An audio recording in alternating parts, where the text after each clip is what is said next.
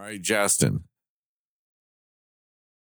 Sing me a song that's like a popular song or just like a well-liked song. And you listen to it and you're like, this isn't bad, but it's not as good as everybody makes it seem.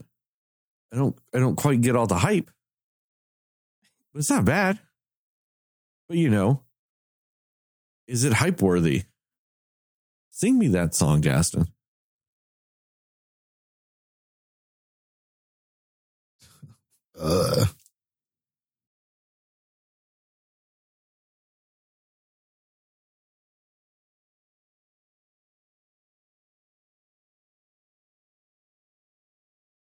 Wow, I got nothing for this.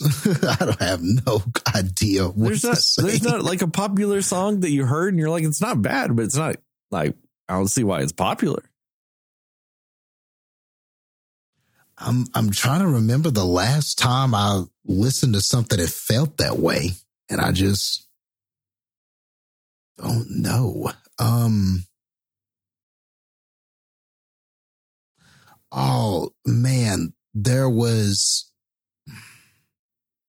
who was it that I remember a friend let me hear it. It was,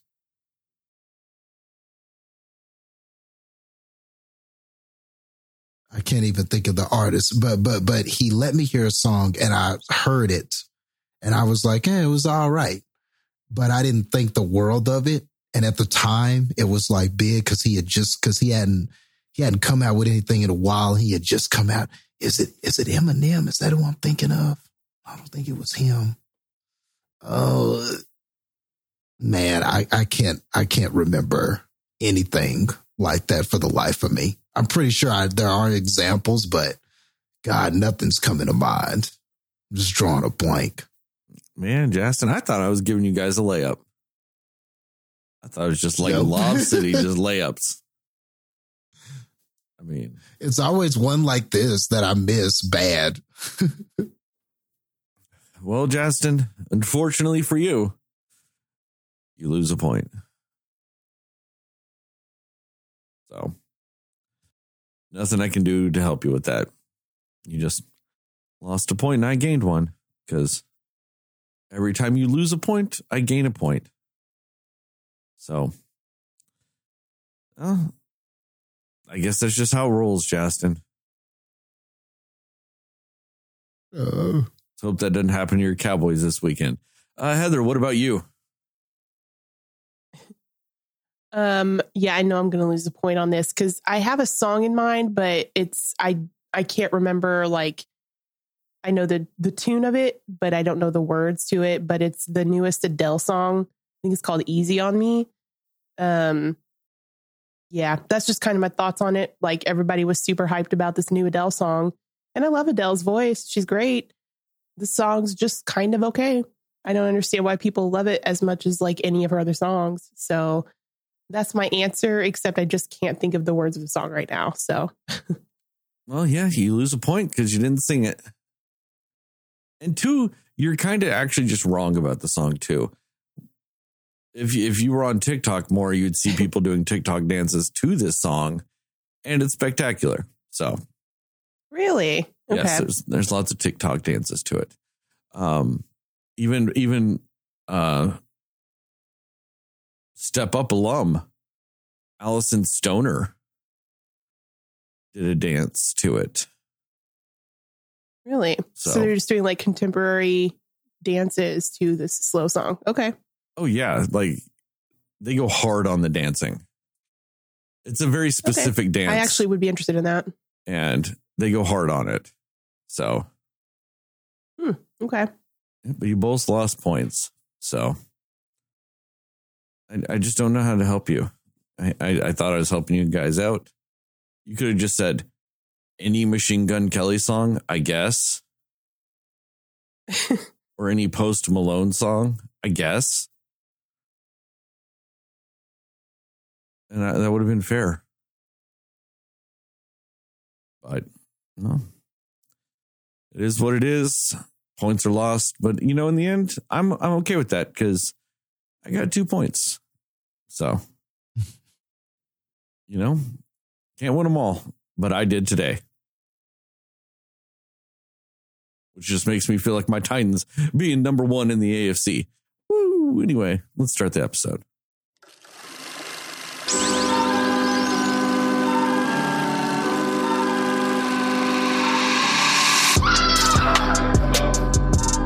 Somebody will listen to me. Nobody knows anything but you. All right. Are you ready? Yes. Come on. Cinema Slayers. Hey, Cinefans, and welcome back to another episode of the Cinema Slayers podcast. I'm Sterling, and as always, I'm joined by Heather and Justin.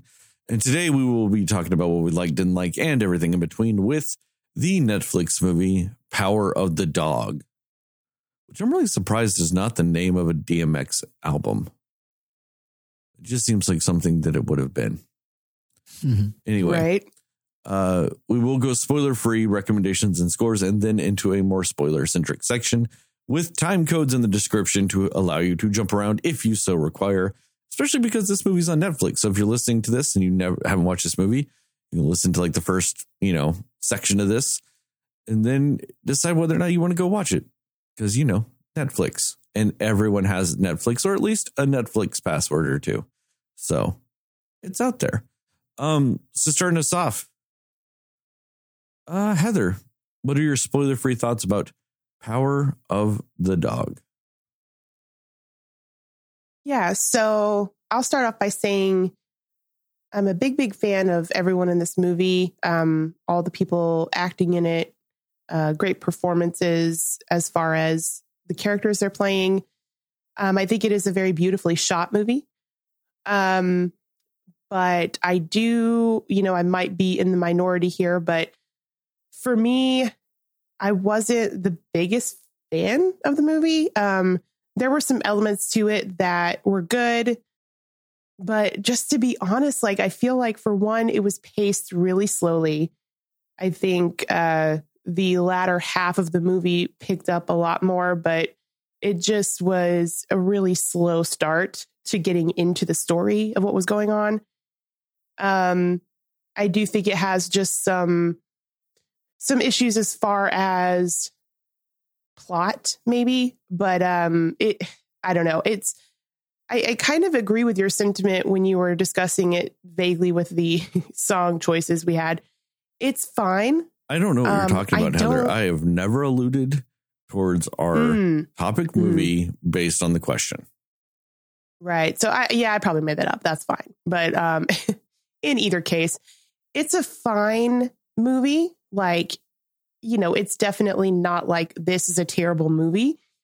But for me, I don't actually think it's quite that memorable. I don't think they do enough in the story of what happens for me to feel like this is like a top ranked movie for me.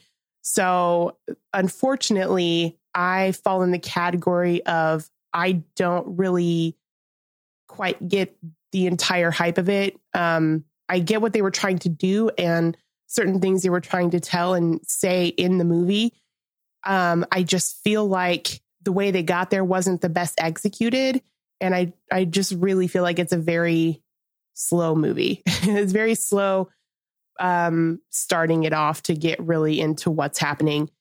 But once you do get there, once it does pick up its pace, it's interesting. The story is interesting, but I just feel like it just falls in the category of, it's okay for me. So I might be in the minority on that for most people because people are loving this movie.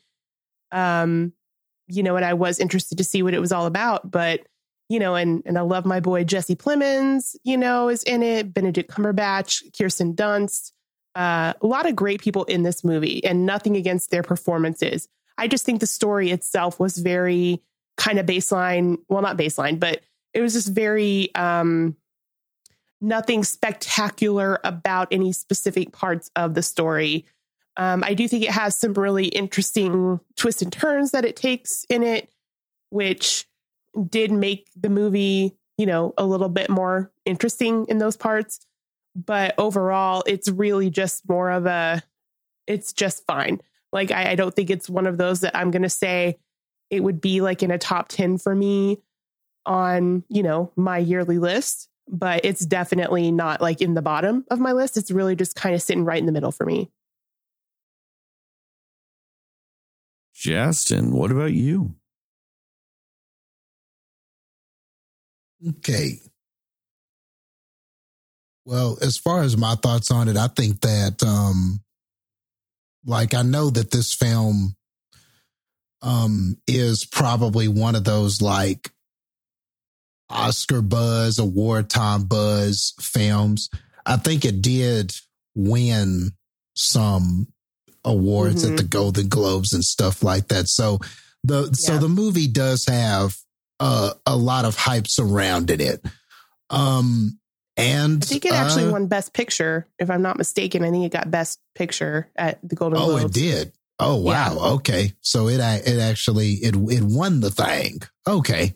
Well, it depends on how you look at it, because remember, they do split off musicals and comedies. So West Side Story also won. So right. Okay. Yeah. So it won musical comedy, and this one, like, Best I'm assuming drama or okay. Right. Okay. Okay, well, after hearing that, I guess I would fall on the side of, I guess, people and say, I guess I can understand why. Maybe I can see some of those things. Like, I haven't watched the rest of the field. I mean, I've seen West Side Story and I've seen Tick, Tick, Boom. And now I've seen this. And I mean, if those are three of the movies that are in an Oscar lineup, I agree that this is probably the best of those, at least the ones I've seen, like the Oscar buzz movies. This is probably the best one of those. Definitely. Like, I think that this is just, like Heather said, this is well shot. It's got good cinematography and everything like that.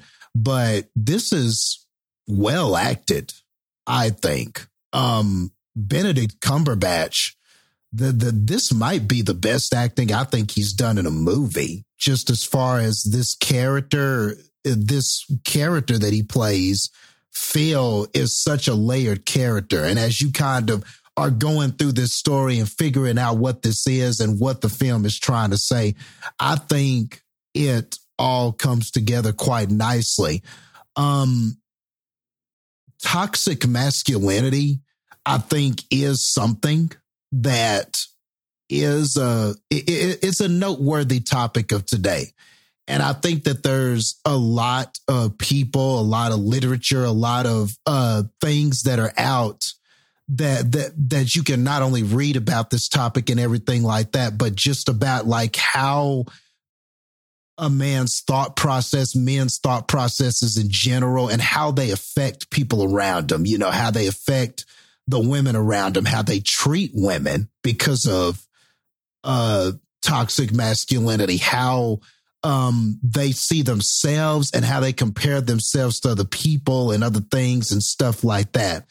And I don't know, as this movie is going through, and I won't say any specific details or anything like that, but it's definitely all over this movie. And I recognized some of these characteristics in some of the characters and things like that. And I think that taking a film that kind of has the Western setting, because this is like, you know, Western movies are known for being those kind of, they're let's just not beat around the bush. They're male movies, you know. I think, was it TNT or TBS? They used to have a block section where they just showed action movies, and it was called Movies for Guys Who Like Movies. Well, this is Westerns are typically fit that bill. That's what they are. So I liked what the director did here, Jane Campion, where you have this movie that has the Western setting. It's the Western tale. And in a lot of ways, it is a Western revenge tale, but it's under the guise of this whole commentary about toxic masculinity. And so I think, you know, it doesn't have to be said that this is my kind of movie. You know, I'm the one on this podcast, and I'll probably say it 100 times again as we, you know, I'll say it for 100 more years as long as this podcast lasts. You know, I'm the one that tends to lean towards movies like this. You know, it is a slow burn as it's developing characters and setting the scene, and you're building all of these relationships between the characters and stuff like that.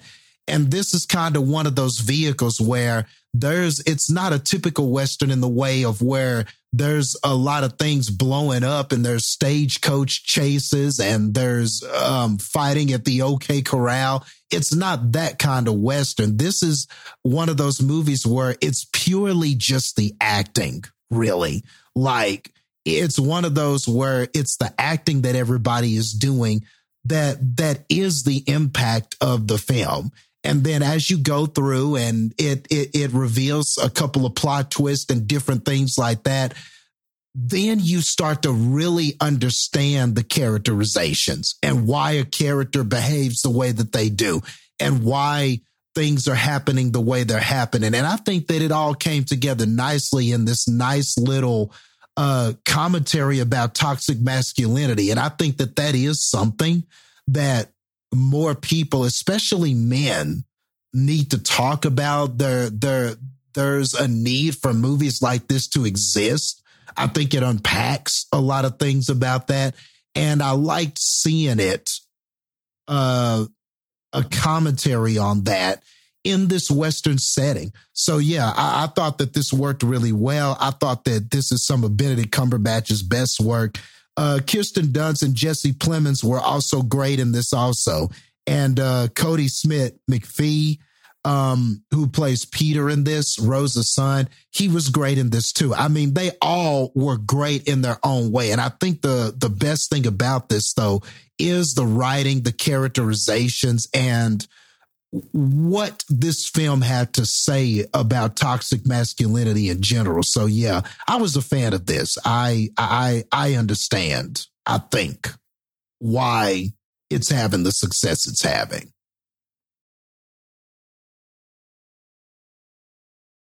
All right. Real quick, just to kind of recap some of that stuff. Movies for Guys That Like Movies was on TBS. Okay. So, you know. Okay. TBS. I hadn't thought about that fucking thing in forever. And I was like, what was it on? So I looked that up. So at the Golden Globes that recently just passed, so your best dramas were Power of the Dog, Dune, Belfast, King Richard, and Coda. So Power of the Dog won that. Musical and comedies, the options were West Side Story, Don't Look Up, Tick, Tick, Boom, Licorice Pizza, and Cyrano. Sorry, Cyrano, not Siriano, Cyrano. And West Side Story won that one. So I just wanted to break that down real quick for everybody. So with this movie, I get what you're saying, Justin, about toxic masculinity. And I think that is a great subject for a movie. It needs to be the subject of more movies. I guess not really. I wouldn't mind if there were more movies about it, I should say. I don't want to say it should be the subject of more movies because, like,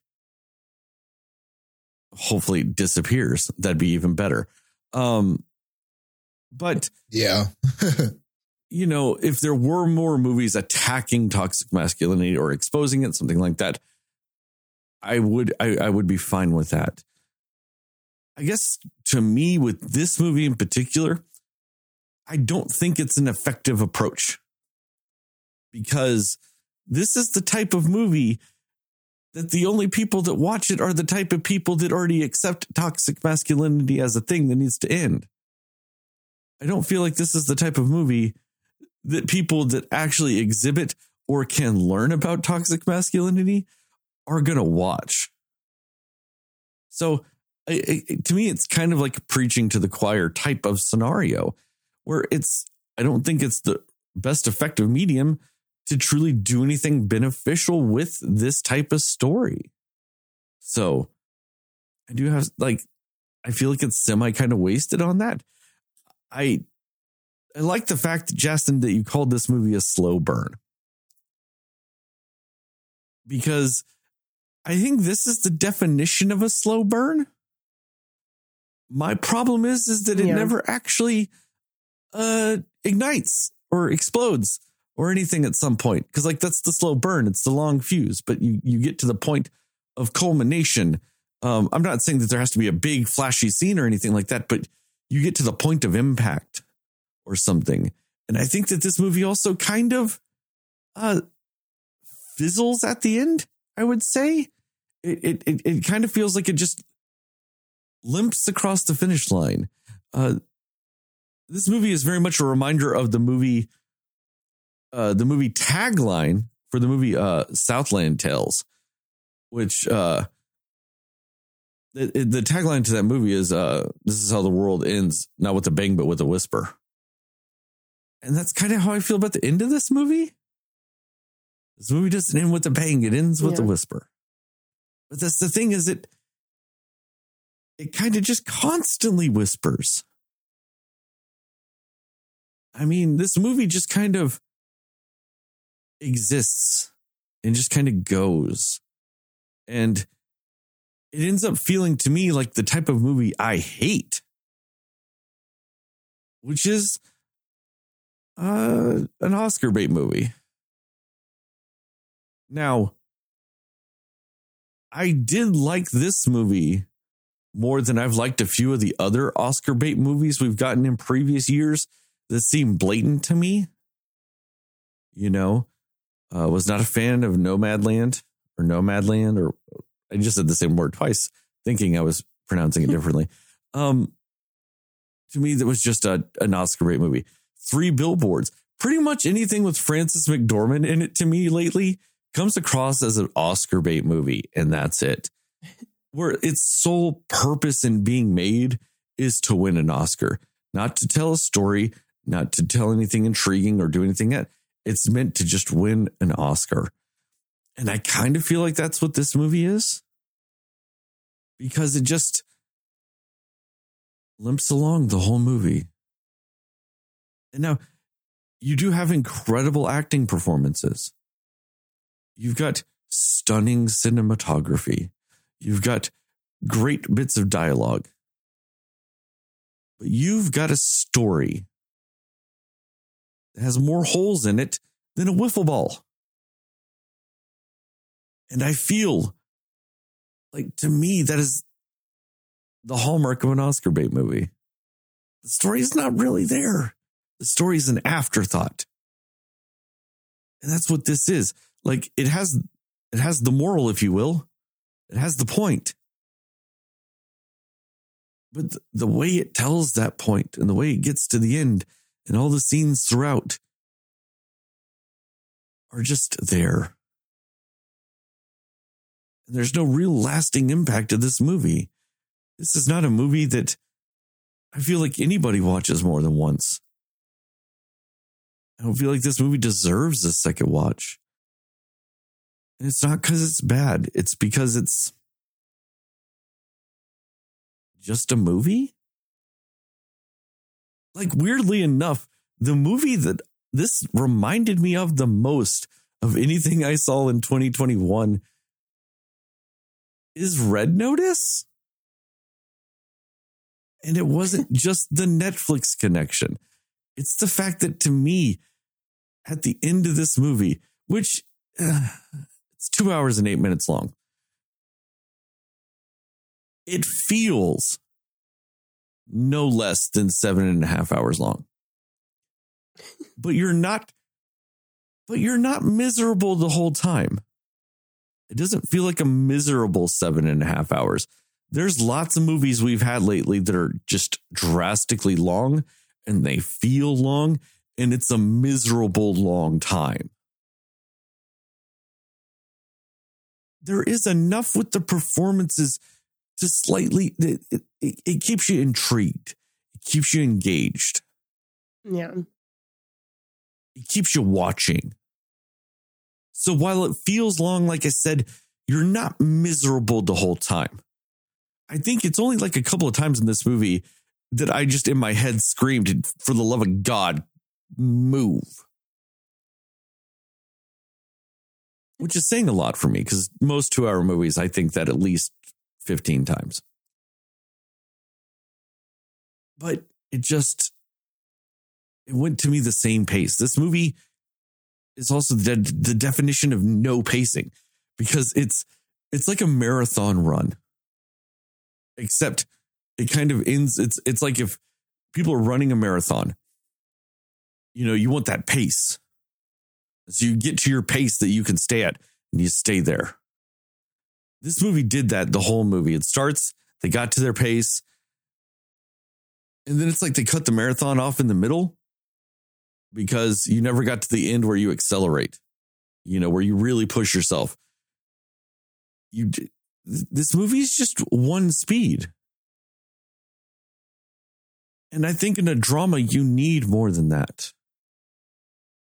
You need something to ebb and flow it a little bit, to truly grasp at the emotionality that this film had potential to get.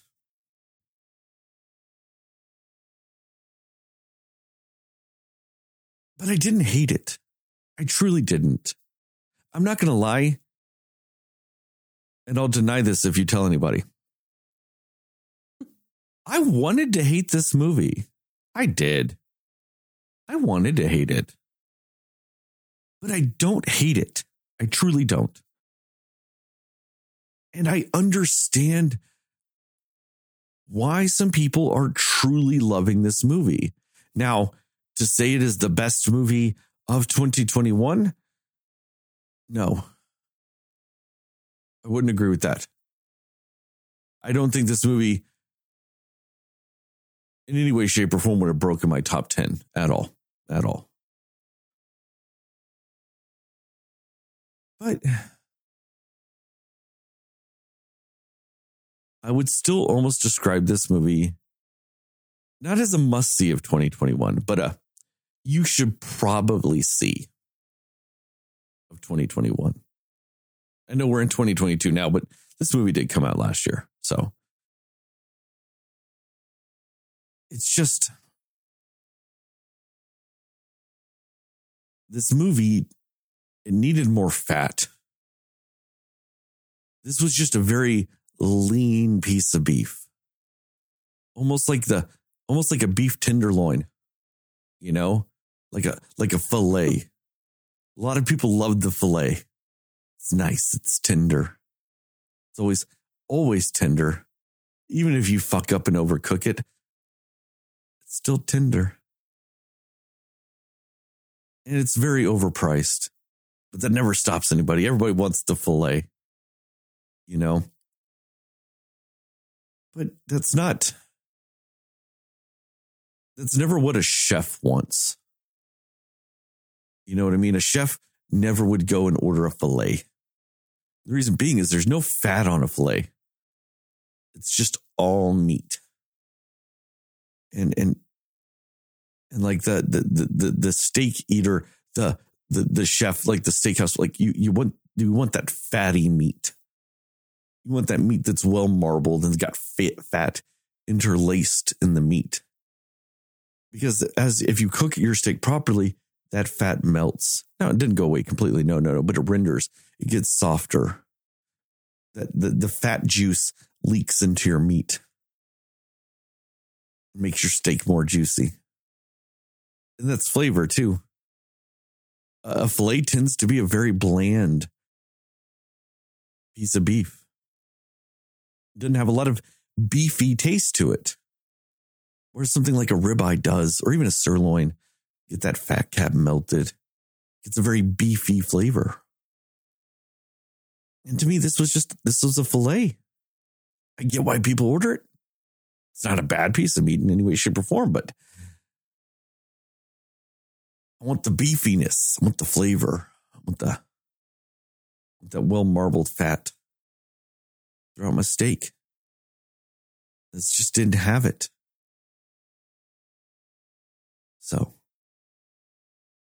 that concludes Sterling's food talk for this episode. Recommendations and scores? Yeah. Yeah. That's the wrong button. Recommendations and score. I wonder if that fucked with anybody a little bit. They're like, wait, is that the intro music again? It was? Sorry. You started it, Heather. So, Justin, you go. Yeah. I definitely recommend it. I think that just out of the award season movies I've seen, I think it's definitely the best one of those. And like I said at the beginning, and I just kind of fall on the other side of what some of these people are saying. Like, I think that there are some big events that happen in this, and some of the revelations when you get to the end of this had me going, oh, that happened, or, oh, damn, like it had me, I reacted at the end. I didn't feel just like a shoulder shrug or anything like that at the end. I thought the ending was pretty tight and rather poignant for the story that they told. So I just completely fall on the other side of everything that was just said. I think it's really good. I think it's superbly acted.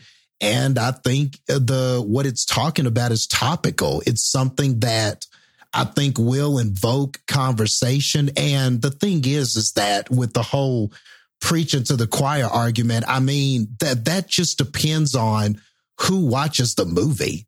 I don't feel like this movie was made with just a specific audience in mind. And I think that the more awards attention it gets and things like that, I think it'll drive interest to see the movie. And that's always got to be your hope, is that more people will watch it based on the buzz that it's given. Even if they didn't have any interest initially, you hope that because of the buzz, more people will watch it. I didn't even know about this movie until I saw that it was getting awards buzz. So, I'm also in that camp. It wasn't like I was looking for a movie like this or anything like that. Perhaps I wasn't the audience for it, but I found out about it and then watched it.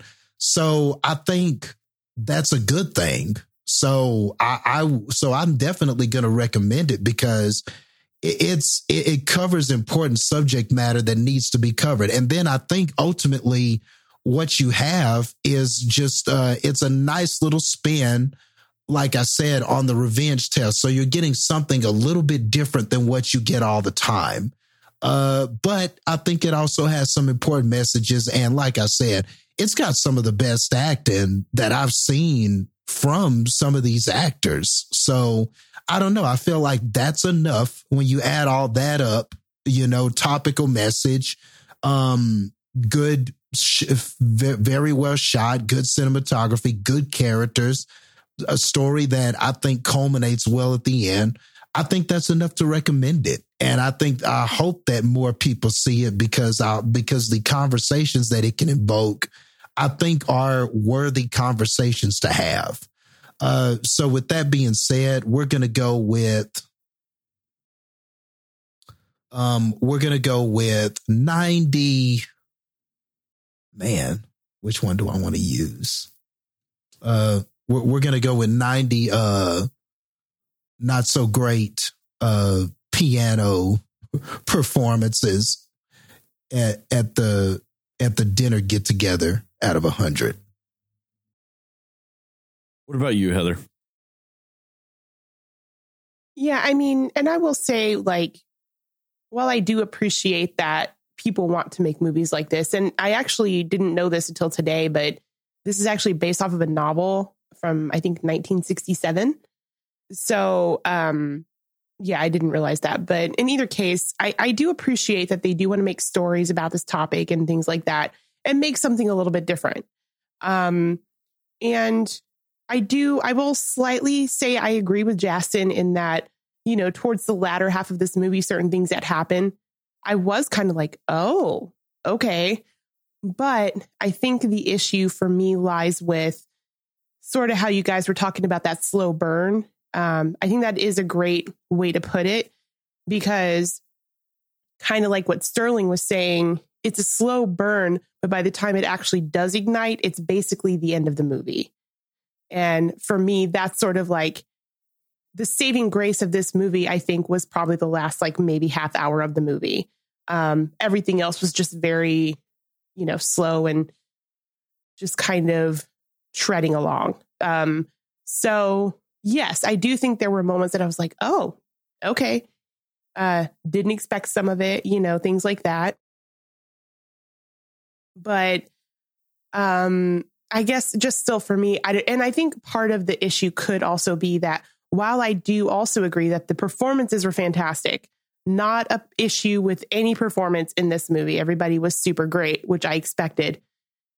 Maybe I just there weren't any characters for me that I feel like I just really connected with maybe, or related to. And not that I need to always relate to a character, but I didn't really feel a specific connection to any particular character in this.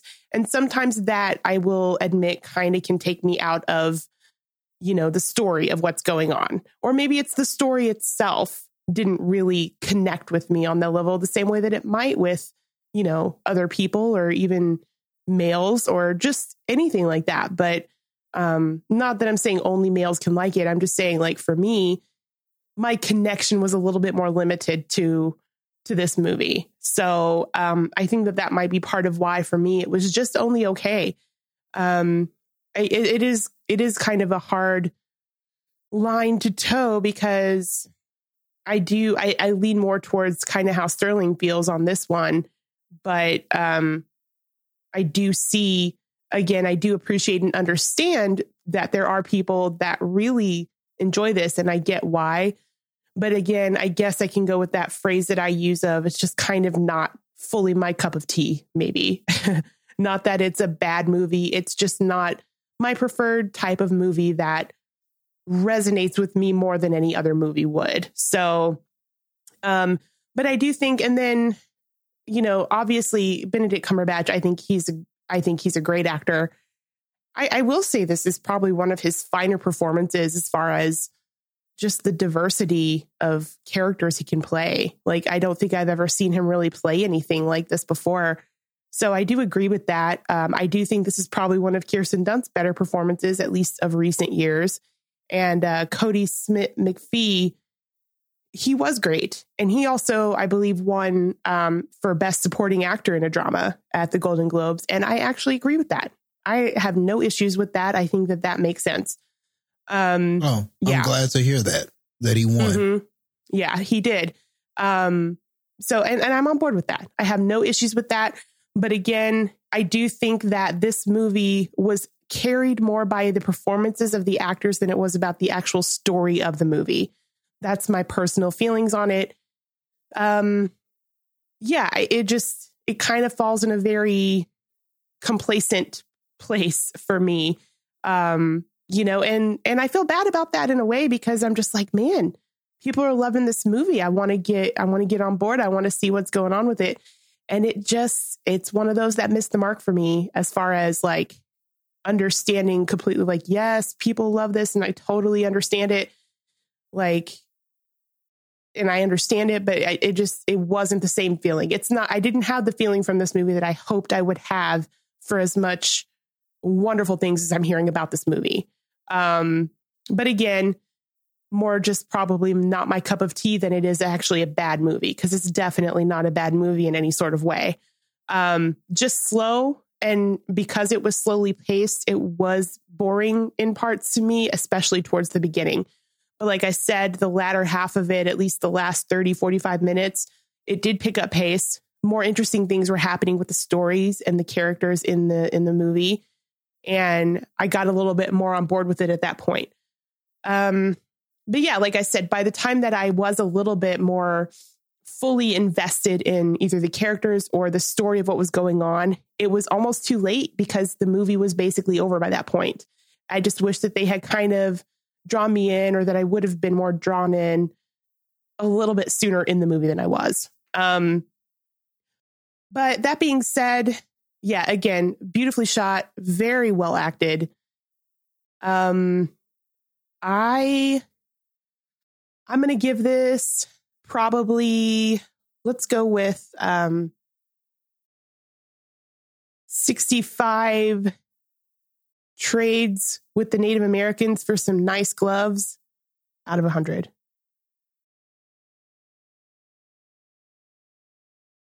Well, like I said earlier, I'm going to give this movie, this is not a must see, but it's a you should see, you probably should see recommendation.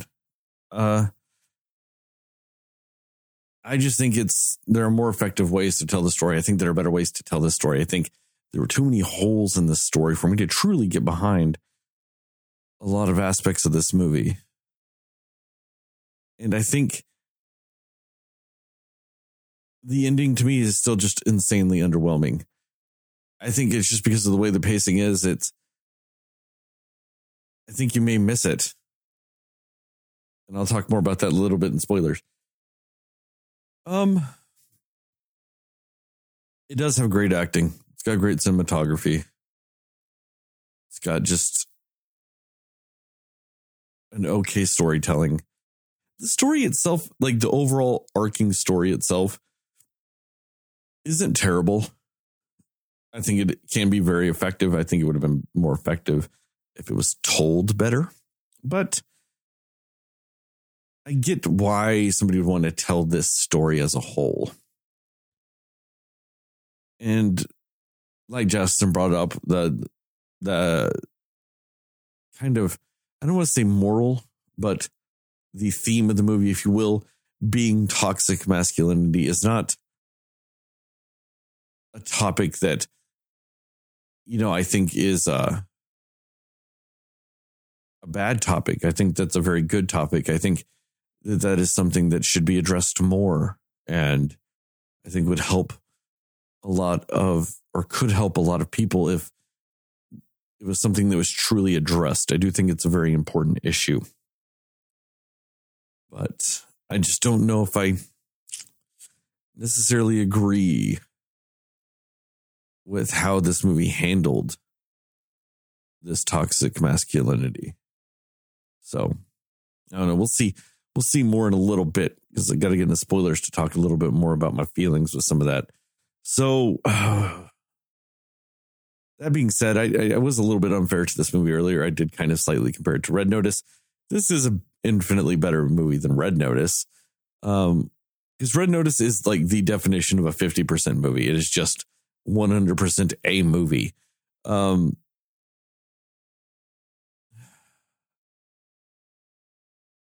going to give this movie a 62.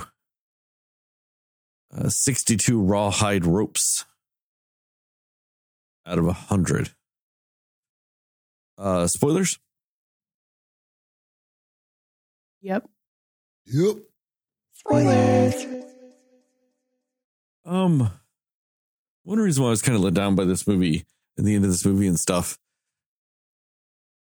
is kind of how they did the whole that kid murdered him aspect of it all. Like, it just kind of goes by as ever so slightly.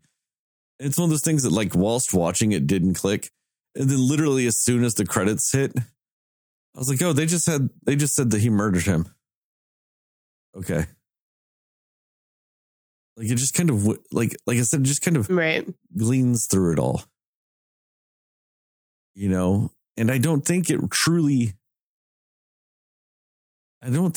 set that up properly. There were lots of aspects of this movie I didn't understand why they were making those things in a lot of ways. Like Kirsten Dunst's random alcoholism. I did not get where the fuck that came from or how they were truly trying to justify it in this movie. Because they tried to throw it a lot back towards Phil. And they're like, oh, just Phil torments her. But does he? Like, because what it shows you in the movie whilst shitty and kind of trolly, isn't alcoholism worthy? It felt like they left that scene out. It's like all he does is I get that. kind of call her a gold digger at one point. And then after that, all he does is make fun of her piano playing and whistles the tune of the song she fucked up. And the way the events play out in this movie, it very much comes across as, oh no, I embarrassed myself playing the piano. My life is over. Alcoholism. And if there were other correlating events and factors and tribulations, they don't say it. They don't show it. They may heavily imply it. But I'm kind of going to pull a Justin here, then show it. And they don't. And that kind of drove me nuts. I feel like they do that a lot through this movie. I don't completely buy,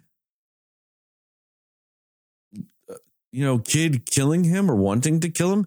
That isn't completely sold in my eyes either.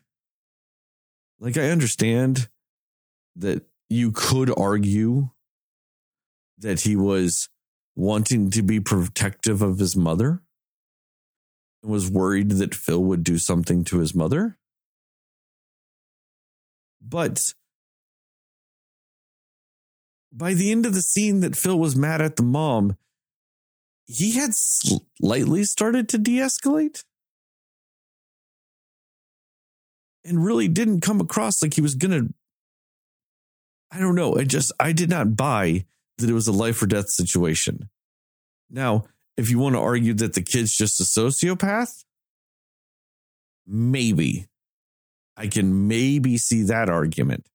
But at the same time, I think the movie is playing a little fast and loose with that, because then there are lots of aspects of this movie that would dictate that wouldn't be the case. And they just kind of play, like I said, fast and loose with those ideas just to get the desired ending. It's either that or the kid really was stupid and it was all an accident.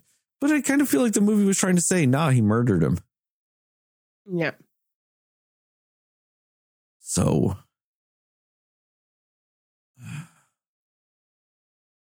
I'm just having some issues with some of that. I'm having some issues with some of the way they were also trying to tell some of these themes, because whilst this is a movie about toxic masculinity, I think some of this also, they kind of rely on certain outdated themes when it comes to some of the toxic masculinity aspects. And I'm not talking about the time period or anything like that. But if you're trying to successfully tell a story about toxic masculinity nowadays, I think it's disingenuous and kind of wrong to add in potential elements of repressed homosexuality causing said toxic masculinity, and or what is possibly considered a grooming relationship into that aspect of it too. And you can imply technically multiple aspects of grooming relationships, multiple different types in this movie. And I think that that's dangerous too, because it almost screams in some instances to imply that if somebody was groomed or sexually assaulted or sexually misused or any of that type of that, or has an alternative sexual lifestyle or anything like that. I shouldn't say alternative sexual lifestyle, that imply that it's other, but anyway, just any sort of sexual orientation or possible sexual damage or sexual assault to you would cause you to become toxic is slightly implied a lot of times in this movie. And I don't like that it did that, to try to use those types of aspects to tell a story about toxic masculinity, because I think that's disingenuous to what toxic masculinity truly is. To imply that, you would have to be something else to experience those feelings or to experience that type of emotional behavior with it is irresponsible and wrong to me. And I think kind of directly goes against what is an effective way to tell a story about toxic masculinity. You know, and I'm interested to hear what you guys think about some of these aspects, specifically with this movie, with it, because like a lot of those instances bothered me. Now, I do appreciate that it never fully went into some of those. Like the movie didn't fully dive into some of those aspects or fully commit to saying that that's what some of it was. Because then I would, you know, argue that it's intentionally going that route. But it kind of heavily implies it a little too much for me to fully be on board with a lot of that. So also, I mean, I guess I want to start like interacting more with you guys with the aspect of whether or not you think he murdered him or not. I'm assuming from what Heather has said, she does assume that he murdered him. Yeah. But what about you, Justin? Did the kid murder Phil? Yes. At the beginning of the movie, the kid's monologuing about his father dying and having to help his mother. And there was the line about what kind of kid would I be? What kind of son would I be if I didn't help my mom? So in the opening monologue, he kind of alludes to he did something to help her.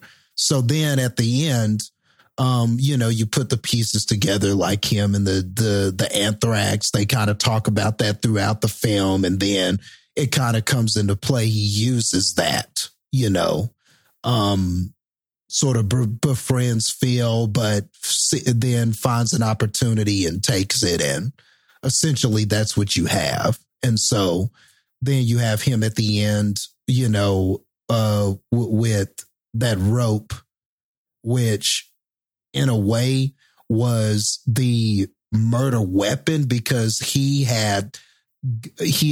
because those hides were from that cow that was dead and diseased. And then on top of that, that open wound that Phil had. So he almost kept that rope as it was almost like it was a trophy, because that in a sense was the murder weapon here.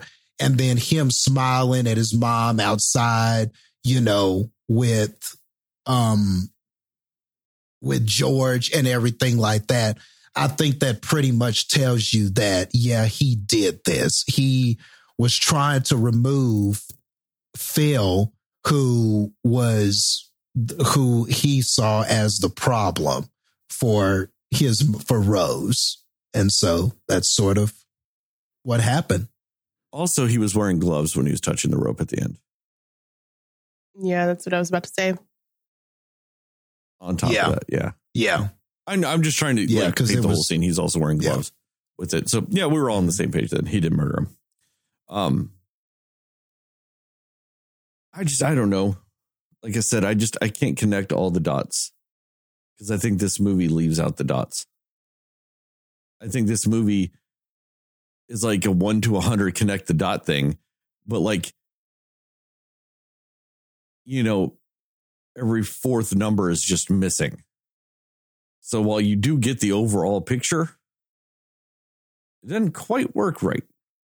You know, some of the turns or some of the angles are different than they should be because of some of the stuff in this movie. So what are y'all's thoughts on some of the stuff I said?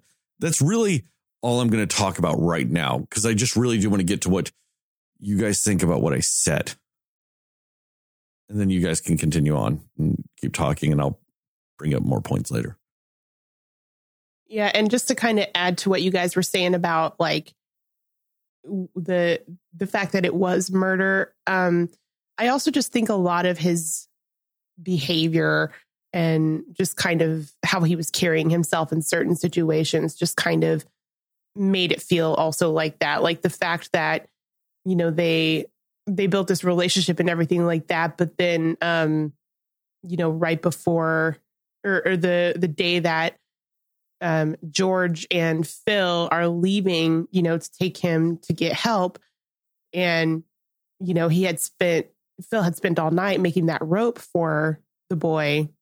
And he didn't even want to like see him or say bye to him or anything like that before he left, and you could just see him out the window, right? He just kind of leaves the rope there. And the guy's like, oh yeah, I'll make sure he gets it. He just kind of stayed in his room, kind of like pacing and, waiting for him to leave. Basically didn't even say bye kind of thing, So I feel like that sort of is a little bit behavior of somebody who is, intentionally done something like that. When you see everything else play out, it feels like, oh, okay, so that behavior of him not wanting to see him kind of makes sense then. Because at first I was like, well, why wouldn't he want to? Like they just spent all night like working on this rope and all that. And then seeing, the fact that he was just kind of like hiding from him so he wouldn't see him before he left town and essentially dies, he just, he hides away. And I feel like that was sort of an indicator of the fact that he did it, after, when you think about it after the fact. So just some of his behaviors also is kind of what led me to believe that, yes, he did murder him.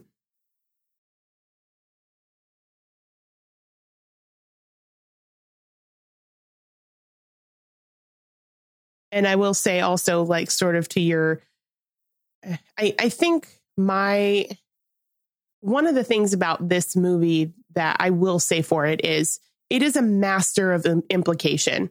Like it implies a lot of things and you pick up a lot of what it's trying to tell you without actually showing you anything, which it's kind of creative how they do that. Like the implications of Phil's sexuality and the implications of even just what their relationship might be and the implications of just kind of slowly seeing these things playing out on screen, like the boy cutting up animals and like, because he wants to be a doctor and just kind of taking them apart and seeing what's going on and, finding the animal that was kind of, anthrax infested and, seeing his hand going into the water and being soaked up in that. And like, just it implies a lot of things and shows you a lot of things without having to really tell you what they're doing. And I do feel like while there are issues with that where you kind of miss like, okay, so you could have done more with certain aspects of the story if you had shown more. But as far as how it implies some themes and some things that happen in this movie, I think it's pretty clever with how it does it, if that makes sense. Even just kind of the implications of what Phil's relationship is with the boy, and I can't remember the boy's name. Peter? That's his name? Peter? Yeah, Peter. Yeah. I mean, and obviously you're gathering that he clearly kind of sees himself in Peter. Like he sees like that he was Peter when he was Peter's age. And, his mentor, was it Bronco Henry? Is that what his name was? Yeah. Bronco Henry. Yeah. So, obviously Bronco Henry was sort of like his mentor and his person that he was close with. And it does imply a lot about what their relationship actually was without specifically saying what their relationship was. Right. You're sensing that he feels like he relates a lot to this kid. My bigger kind of one thing that kind of takes me away from the story of that is just that kid is so young and like, I don't know. I know that there was a reason that he, it was like, okay, I was your age when I met my mentor and, he's kind of mirroring the situation that he was in, but just because they get very borderline close to like implying that, he is attracted to this kid that is much younger and also a teenager, not even of age, that kind of threw me a little bit. Like it wasn't enough to completely take me out of the story because I realized so many other things that they were trying to do with the story of their relationship.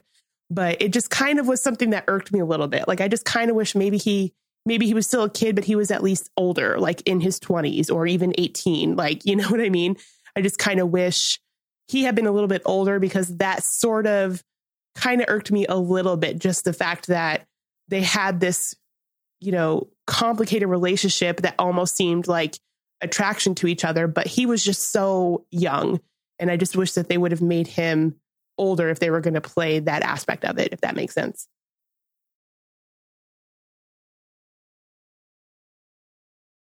What about you, Justin? Where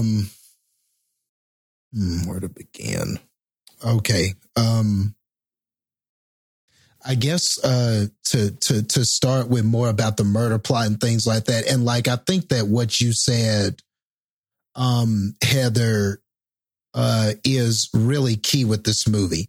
This is one of those movies where what they show you, I felt, is enough. There are a lot of like implications, or they do certain things to imply these other things. And I think that, but ultimately the way I felt was after watching it was that enough was given for you to be able to infer what happened or understand kind of character motivations, different things like that.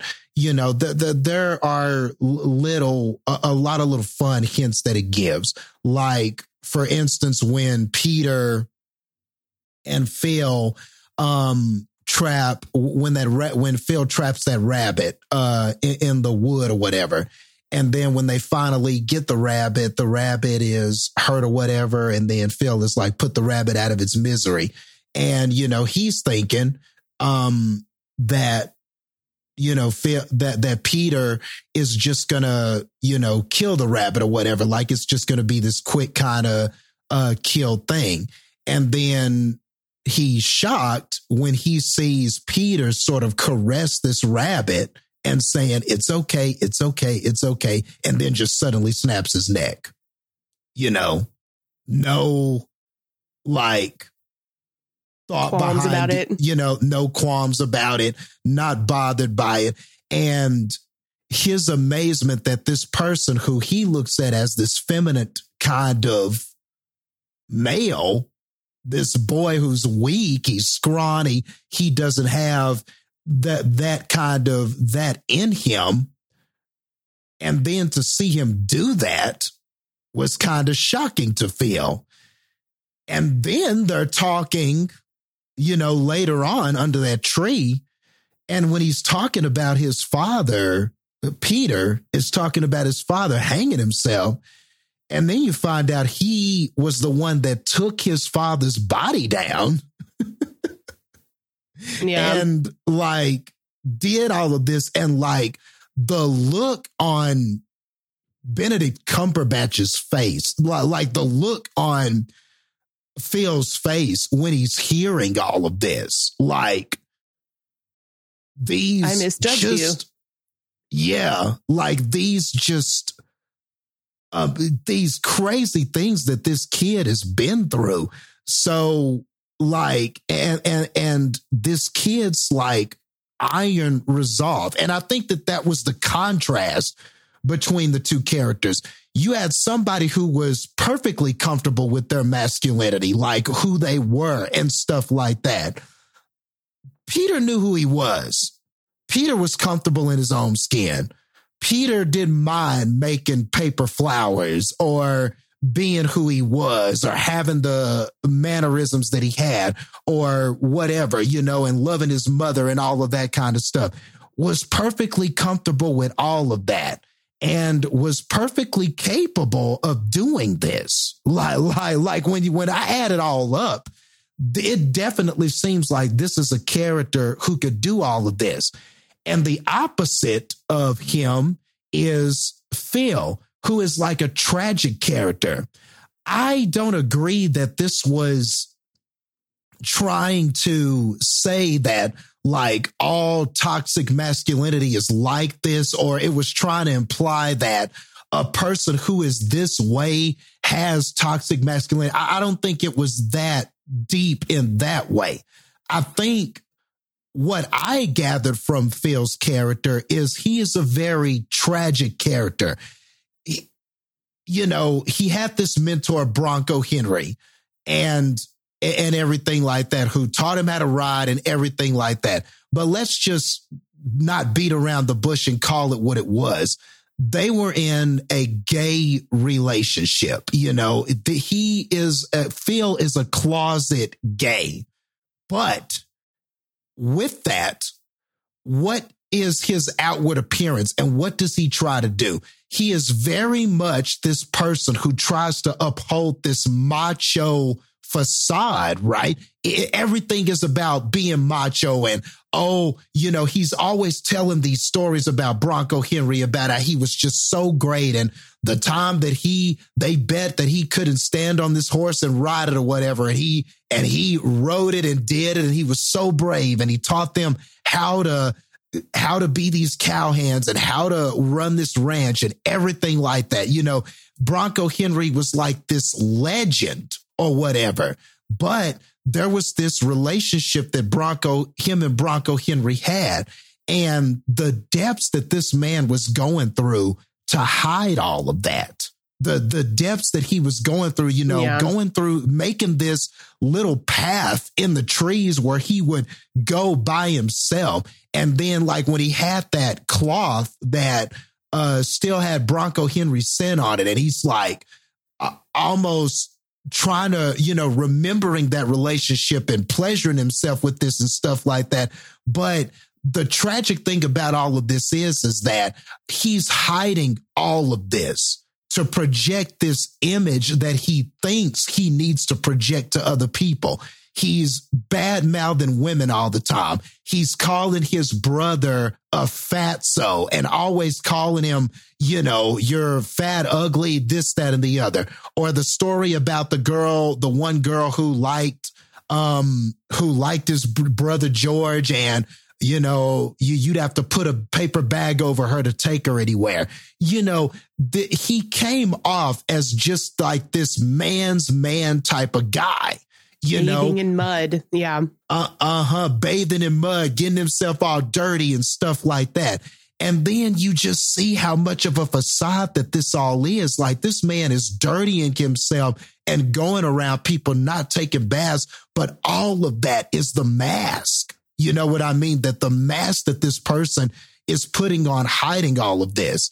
And then the way that he talked to his brother, and it's clear that he wants to be closer to his brother, but he's pushing him away at the same time, because he can't be himself. Like that scene where they're riding on the horses and he's like, it's our anniversary, and, Bronco Henry taught us this, and this is the anniversary of us coming together, and we really need to celebrate. And George is like, totally no sales. And he just is like, doesn't seem to care about this at all and everything like that. And you could tell that it hurt Phil that he didn't care as much about that as him and everything. And he's like, man, like, why don't, I can't get 2 words out of you. He had a line there where he was talking to him and everything like that. And like, you think about how sad this character is. Like, his brother is probably the person closest to him now. It was Bronco Henry. Bronco Henry's dead. So, and that was not only just a mentor, that was his lover. So now, the closest person to him is his brother. But now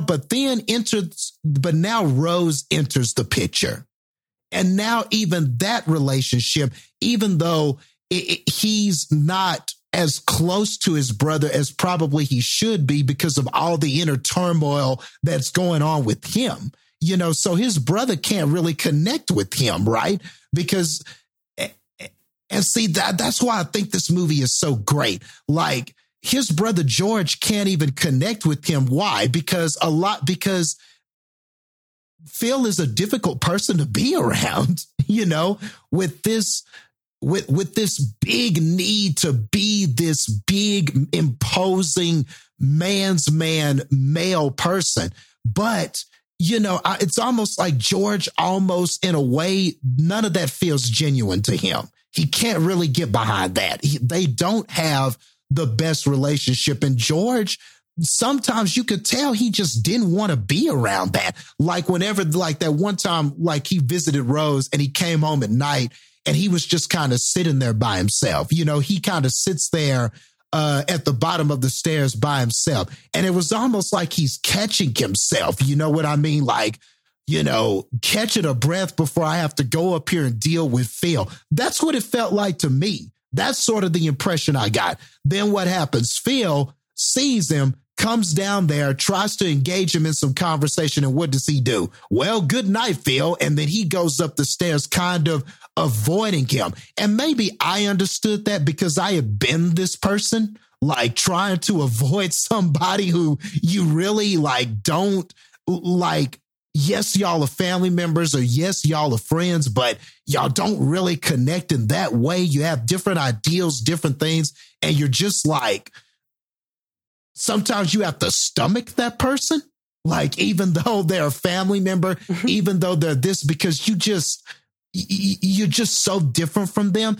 But it's so sad because we now realize at the end that all this that Phil was doing, being difficult, doing all of these things, was a facade to hide who he really was because of how he felt he needed to be. What kind of man he felt he needed to be was not the kind of man that he was. And that, in essence, is a big thing about toxic masculinity. You know, the pressure that it puts on us to be a certain kind of man, to project yourself a certain way. You got to be tough. You got to have these attributes. You got to be this kind of person, but all the while hiding the person that he really was. And ultimately, that is what kills him, because when Rose comes into the picture with George, you can feel is threatened by that. Because George is the last kind of person, the last real kind of connection that he has. Because this man is hella lonely. And I think that was another big thing about this movie too, was the loneliness of men and kind of what we can sometimes go through and what that causes us to do, like the desperate things that it causes us to do and the way that we treat other people. He couldn't deal with George having someone in his life. So at any chance he got, you got the sense that at any chance he got, there was verbal abuse to Rose, always talking down to her, always, you know, I didn't have to see a bunch of scenes to know that's what that man was doing. Whenever she was trying to practice on the piano and then him playing his banjo or whatever over her, kind of mocking her, like, look how perfect I can play this and how you can't. So when she couldn't play at the dinner party, I totally understood why. She couldn't get any practice in because at every waking moment, that man is probably there saying something, doing something, you know, just intimidating, like the looks that he would give her.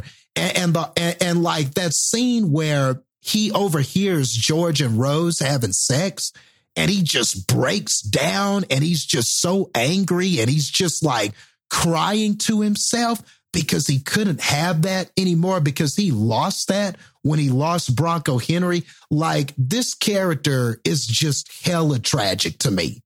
And for a lot of men, that's how toxic masculinity, that's how it is. Like, you are a prisoner to what you think a man is supposed to be, all these things that a man is supposed to have, all these attributes that a man is supposed to project.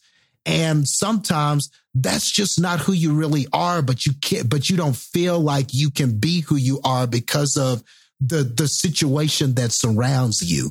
So I think that he was a very tragic character, like in the end. So when the movie starts, I don't like this character. He's being ugly towards his brother. He's bullying Peter and making Rose cry about it because of the way he talked down to Peter. He's doing all these things. He's being kind of verbally abusive to Rose and all of these different things. And, you know, the way that he comes off, calling Peter Nancy and all of this kind of stuff. And you just really don't like this character.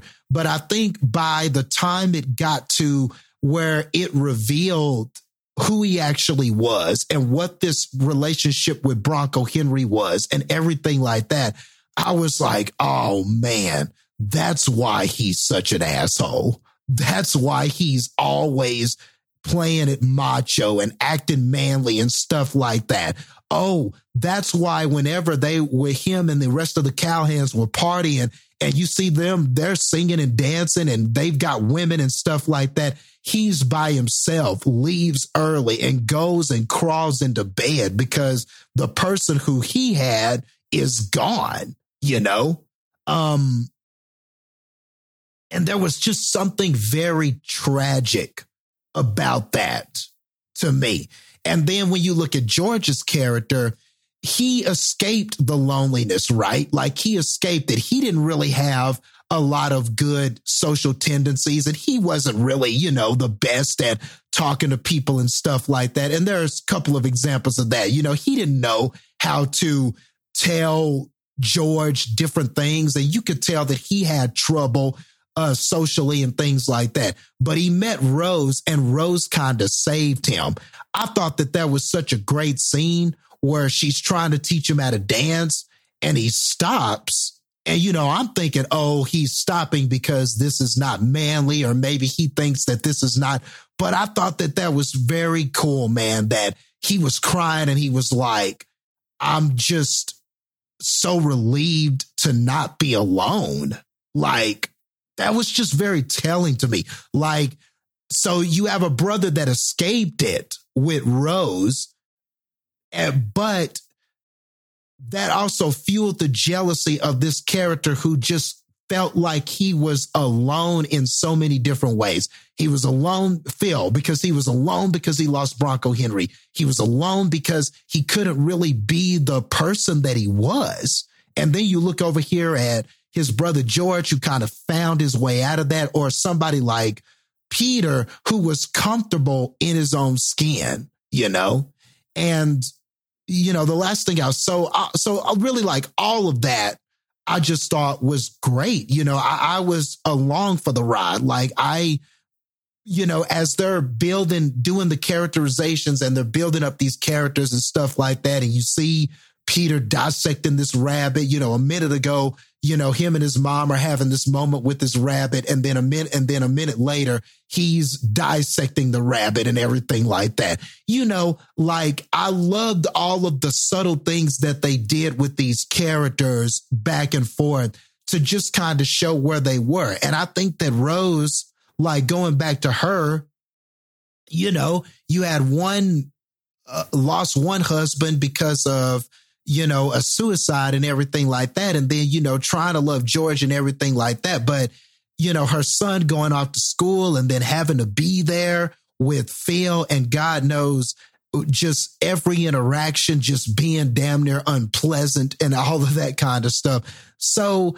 you know, would a person like that go to drinking?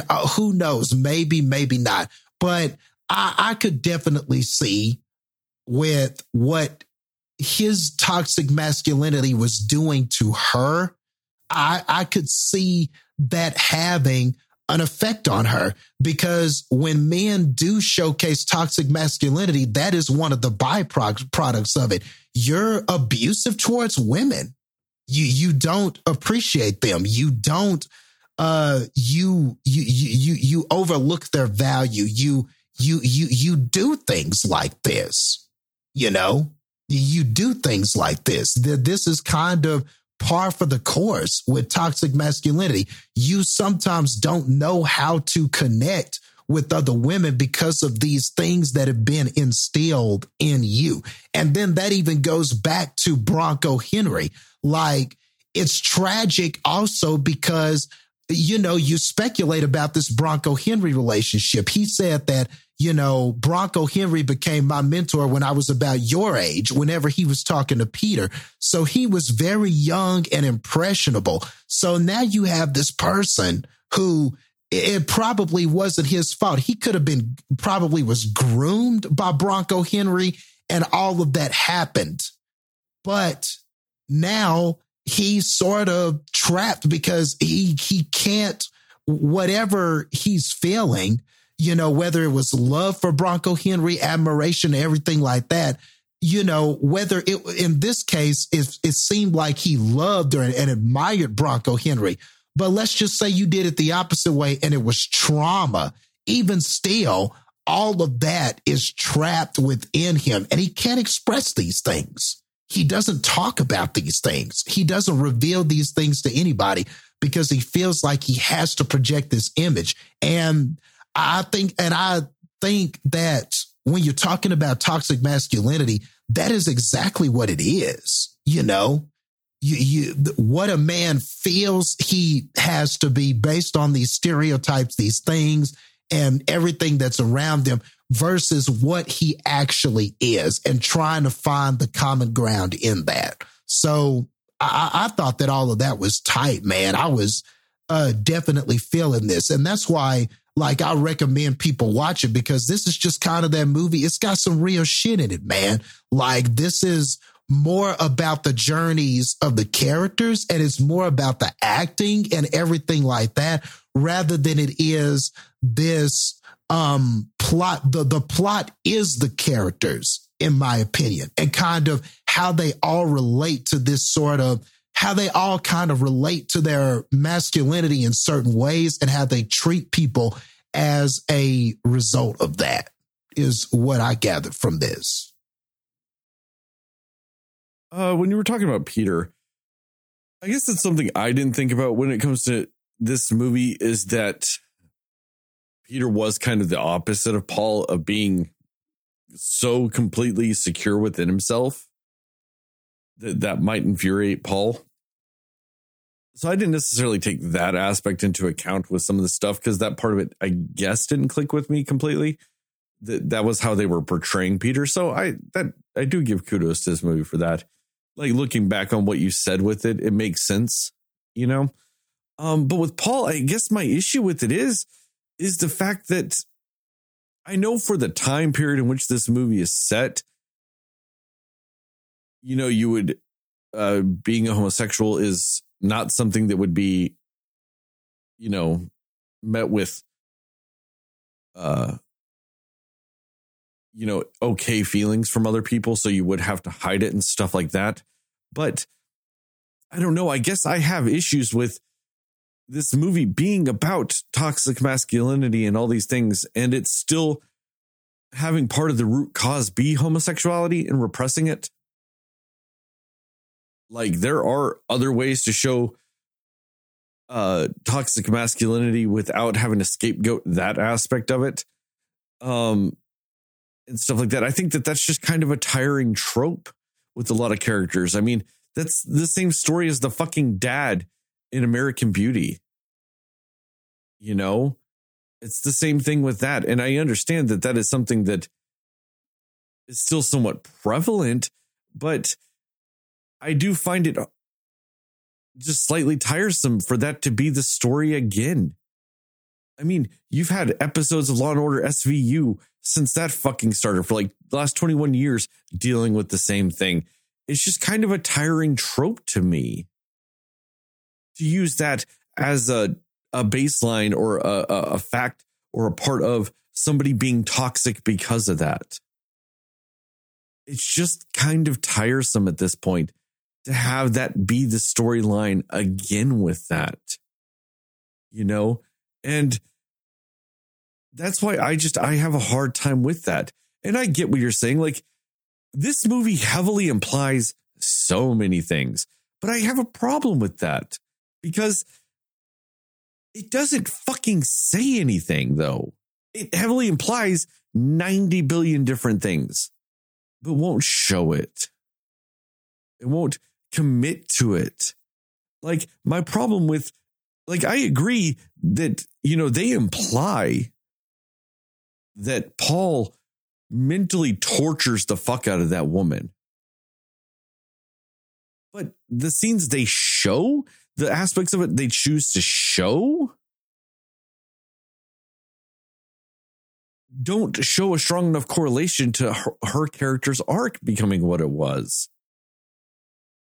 I mean, the scenes, like, that's what I think bothers me with that, the scenes they choose to show of that come across as just adolescent trolling. And I understand that there is some elements of his character that are adolescent in nature. And I don't want to discredit that aspect of it. That's why he, with the name calling to his brother, like, hey, fatso and stuff like that. Like, there is some adolescent aspects of his nature. But like I said, the scenes that they show that drive her more and more into alcoholism and drinking and separation from or alienating herself from everybody and stuff like that is her making fun of one type of piano thing and then whistling that song. That's a weird thing when you just show that aspect of it and then show her becoming an alcoholic and becoming vindictive back to him. And then showing that Peter needs to murder him to protect his mother from him. Visually in the movie, they do a bad job of correlating that. And like I said, they just imply too much. Because with the amount that they imply in this movie to me means they didn't actually think it through. Or that they left stuff out. For all we know in the book, it extrapolates all that even more. It has all these instances, whatever, and all this other stuff. And it's like, to me, they picked the worst examples of it. The only one that I truly understood from that perspective was the scene at the beginning when she's crying because of what they were like when they were picking on her son. Because she felt helpless in that moment. And I get that. It's just the rest of the movie with that character arc of hers, it doesn't quite make sense. I don't like all the implied sociopathy with Peter. That's a slightly tiresome thing. And also just insanely inaccurate with how they do it. Most sociopaths also wouldn't be insanely protective of their mother like they are in this, like he is in this. Like wanting to kill that man to protect his mother, as like what he was saying at the beginning of the movie and through actions and all this other stuff. That's not a sociopathic behavior, but they play a lot of what he does throughout the movie as sociopathic,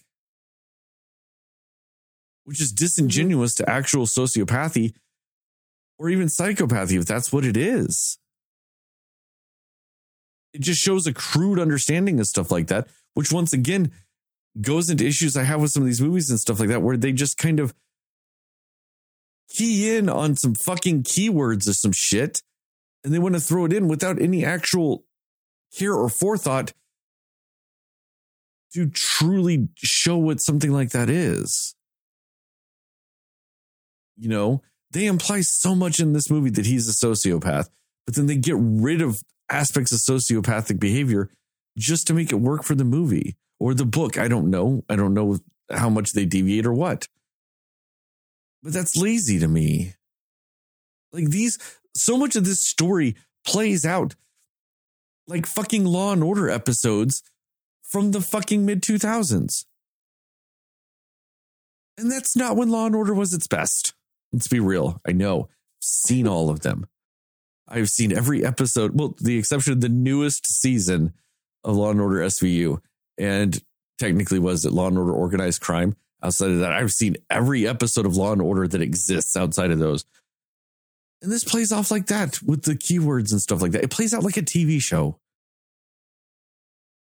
Toxic male persona, repressed homosexuality, sociopath, because he does this, this, and this. Deranged behavior into alcoholism because this, this, and this. It plays out like a TV show to me. And what a movie shouldn't do that. Also, and one thing that drove me nuts, and this is a big swerve, and I'm sorry it's a big swerve. This is the year 2021. Can we quit having breaks in a fucking movie to throw a Roman numeral up on a fucking screen so you can tell your story like it's a book or something? Get out of here with that shit. That's tiresome to me. Because that means that they don't know how to either transition. I know they're doing some of that to kind of show a transition in time. You know, like this next scene is not a direct connector to the scene before it. I get it. There are more effective ways to do that. We don't need to sit there and throw some Roman numerals up, especially because I feel like I don't remember a single one after Roman numeral 5, which takes place halfway through the movie. Roman numeral 5 pops up literally about 1 hour into the movie. I don't remember another one for the rest of the movie. I could be wrong. I'm not saying I am right, but it kind of feels like they go chapters 1 through 5, if you will, or the first half of the movie, and the rest of the movie is all 5. Which is just weird to me. That's a very tiresome trope also. To me, I think that's what it is there's a lot of tropes in here that I see in so many other things, and I don't feel like this was any more effective in telling them. You know, there's aspects of this character that are the same as Heath Ledger's character in Brokeback Mountain. And I think it was done better in Brokeback. I have a hard time connecting with a lot of these aspects when I don't feel like the movie truly connected with these aspects. Like, I get what you're saying, Justin, and I wish I had your passion with this about this movie. Because I'm not gonna lie, I'm listening to you talk about this movie and what you saw in this movie and what you got from this movie. And I'm just sitting here going, man, that movie sounds fucking fantastic. And then I remember we're talking about the same movie. And I'm like, fuck, all these things that you're talking about and like amped and passionate about, unfortunately, I could not be any more like lukewarm about. Because I don't really think that those connective tissues are there. And it's just too much is implied. And I'm not saying that you can't imply things in a movie. Lots of movies have you imply things. I'm not saying implication is bad, because sometimes you do want some ambiguity woven throughout your movie. I just think that this movie took every chance it could to just not explain the things that it just didn't want to. And to me, that kind of, it just doesn't sit well. And I think that's why I connect this more with some of the other Oscar baity movies that I have problems with. Because I think that there's a ton of holes in 3 Billboards Outside of Ebbing, Missouri. To me, that narrative is so fucking Swiss cheesy. Just all the holes in the world. Motivations don't line up. But like, it's great acting. The theme of the story is there. I like the theme. I like the acting. It's just the character comes down to execution. Yeah, the character motivations that are built through the narrative don't click. I mean, I guess I could spoil the ending of 3 Billboards now, because it's been 3 years. Fucking see the movie if you care about it. Spoilers. But like, that Sam Rockwell turn at the end of that movie, that they're just like joining together for the common enemy type of situation. Like, I don't think the movie justified it. Kind of like how in this movie, I don't feel like they truly within the movie justified the complete downward spiral of Kirsten Dunst's character. And I don't agree with what they used to tell the toxic masculinity story with the Paul character. I'm not saying with what you talking about, Phil. Yes, yeah, Phil. You were right. Sorry. Okay. Too many P names. Like, I can't take it. You were. I'm sorry, Phil. The Phil character. Like, I'm not saying that aspect of it doesn't make sense in this movie. Him being repressed and a homosexual in this movie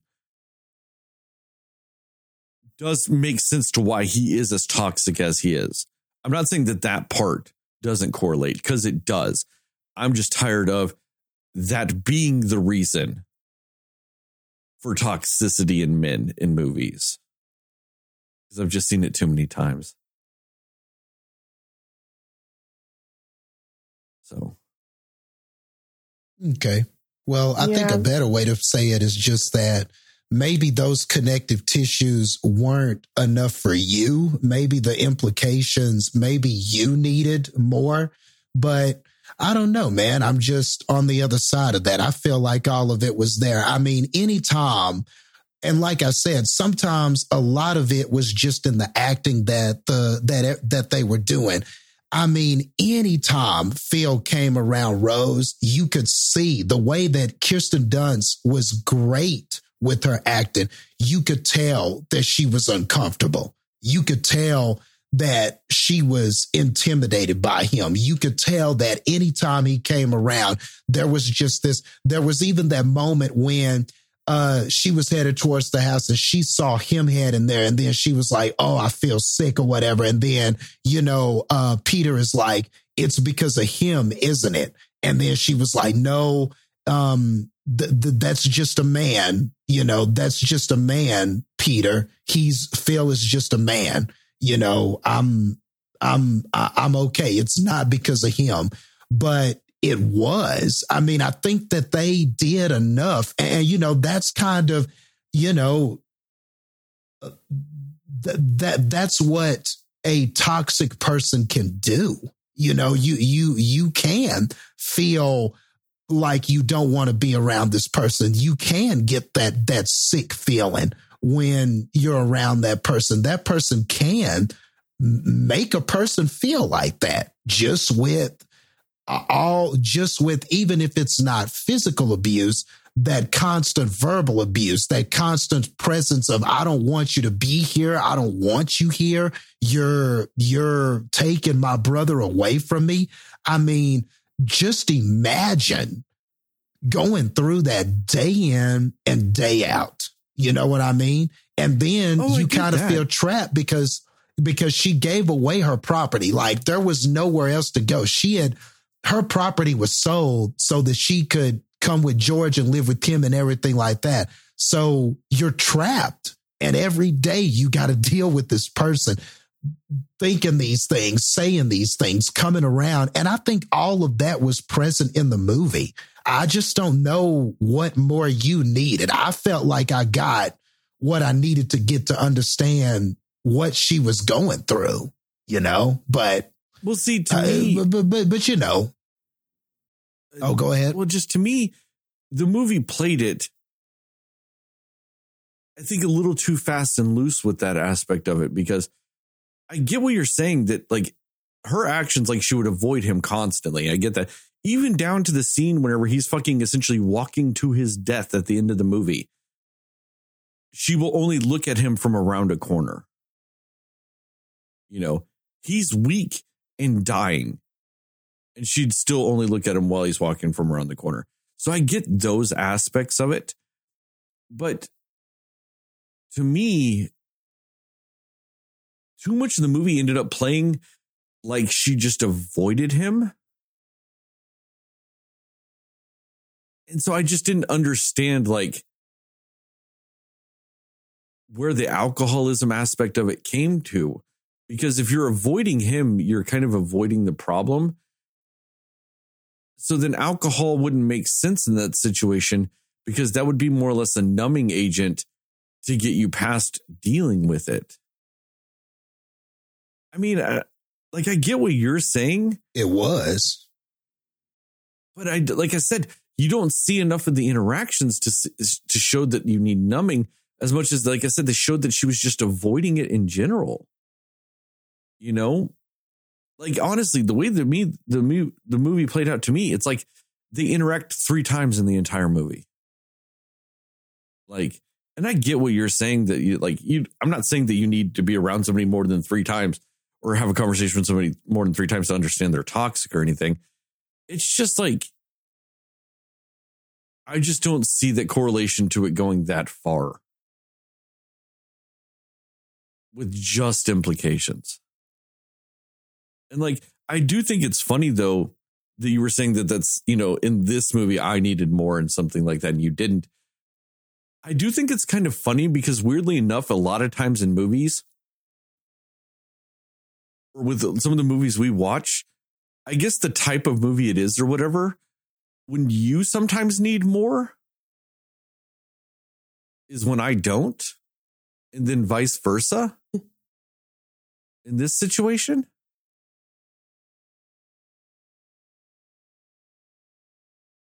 I just think that that's kind of a funny correlation. Yeah. Mhm.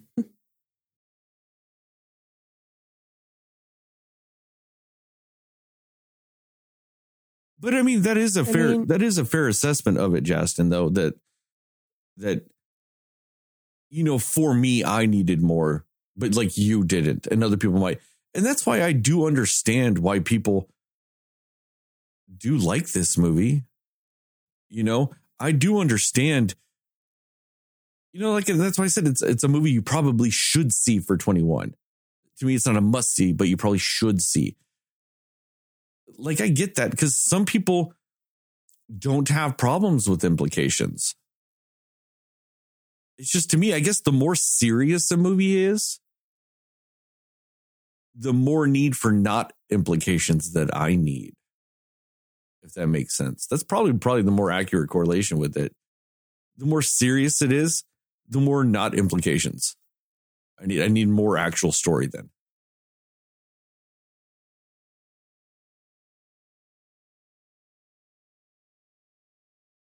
Okay. I think I see some of that, but I don't know. I just think that the hallmark of most good movies are movies where not everything has to be spelled out for you.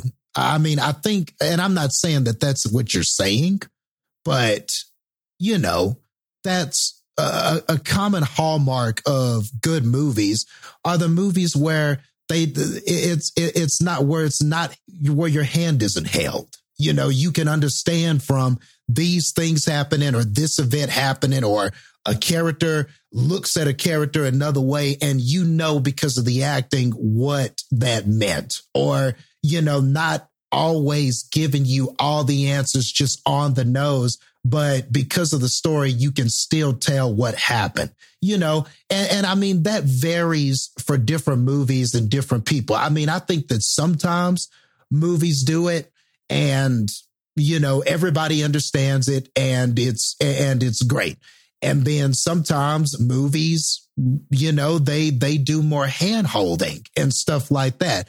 And sometimes I don't like so much hand holding. You know, I like having to pick it apart for myself. You know, he didn't have to, or even just like looking at the Phil character and all this stuff and what he was doing and everything like that. You didn't have to see a bunch of scenes of him talking about Bronco Henry or going, oh, Henry, or, you know, at night in the bed going, oh, Henry, or all of this kind of stuff. You know, I thought that it was, you know, it wasn't so outlandish that it felt like just such a gay trope or anything like that. I thought that the way that it was done in here, it was subtle enough to where you could tell this was something that that he was hiding. But when you put together all of his actions, then you realize, oh, that's why, you know, he's like this. And I think that it could have been worse. You know, they could have done all of these other stereotypical things and stuff like that. But I don't know. I felt like it was good the way that they did it. And I mean, some movies, you know, to me, that's also a common thing with film writing too, is you just don't want to have to spell everything on the nose. And sometimes it's really annoying when you see that all the time. Like, hey, Jan, my sister, who I have known for 12 years, how are you doing today? You know, so sometimes when you're talking about movie tropes, a lot of the times you're talking about things that are so on the nose, it's annoying. It feels like hand holding and stuff like that. sometimes I like a movie like this, though. And sometimes that's okay. I'm not saying that all movies that are like that are bad. Sometimes that's okay. You know, sometimes the simple shit is okay, you know. But something like this, I just feel like I like movies like this too, though. Like, I don't want my movie to be just one kind of way. I like movies like this too, though, where sometimes you just got to dig a little deeper. You got to, you know, sometimes it's okay to have a movie where you got to watch it a couple of times so you can catch all the little subtle things that it does. Or, you know, sometimes a movie like this is better on a second viewing, because then when you fully understand it, you can go back and recount all of Phil's actions and then see how it all connects with what he was going through. You know, so sometimes a movie like this is even better on a second watch. I mean, there was even a person that commented and said, well, I don't think I quite got it at the end. So to your point, he might have missed that Peter had killed Phil, or at least at the very most manipulated sort of the situations and killed him and everything. But like, I think a movie like this is better on a second watch. Even if somebody had to give you that answer, you go back and watch and you realize, oh man, you know, that's what was happening here when Phil did this. That's what was happening here. Oh, that's what the opening monologue meant whenever Peter was like, I gotta save my mom. Like, that's what it was about. She was drowning. I mean, she was succumbing to alcoholism. She was like losing herself. So, I mean, would a kid try to remove the problem? I mean, I think maybe he would, you know? So I don't know. I just didn't see it the way that you did, but I don't always need everything to be, I don't always need all these scenes in order to, I just thought that they gave me enough, man. And I like sometimes being able to connect those dots for myself, you know, without all the help from now. Some movies where the plot is more complex and there's all these interweaving storylines and it's a murder mystery and you're trying to figure it out and stuff like that. Well, then, yeah, sometimes a movie like that, you're going to want more details. You're going to wish they had explained something, because then it would have helped me figure it out. But I don't know, man. A lot of this is really character shit, man, where you're going to have to pay attention to acting and reactions and how people are interacting with other people. And I feel like if a full understanding of that, well, you will understand what these characters are doing in this. I don't think it needed events to tell you. I think the acting tells you what these characters were doing. So it's kind of a different beast. You know what I mean? Yeah, but I'm also I don't like the idea of sometimes having to watch a movie a second time to understand it. I'm like, well, just do a better job of telling a movie the first time, especially a movie like this. Because to me, there's nothing about this movie that warrants me ever watching it again. I will never watch this movie again. Well, that's up to the viewer. No, I get that. You. I get that. But I'm just saying, sometimes a viewer can get a better experience watching it a second time. I'm talking about all viewers, not just you. No, I know. You know, you are you, but there are many people that say, oh, I watched this a second time and I got more out of it. Or I watched, you know, Ghostbusters the 80th time and I found out something that I didn't know the other time.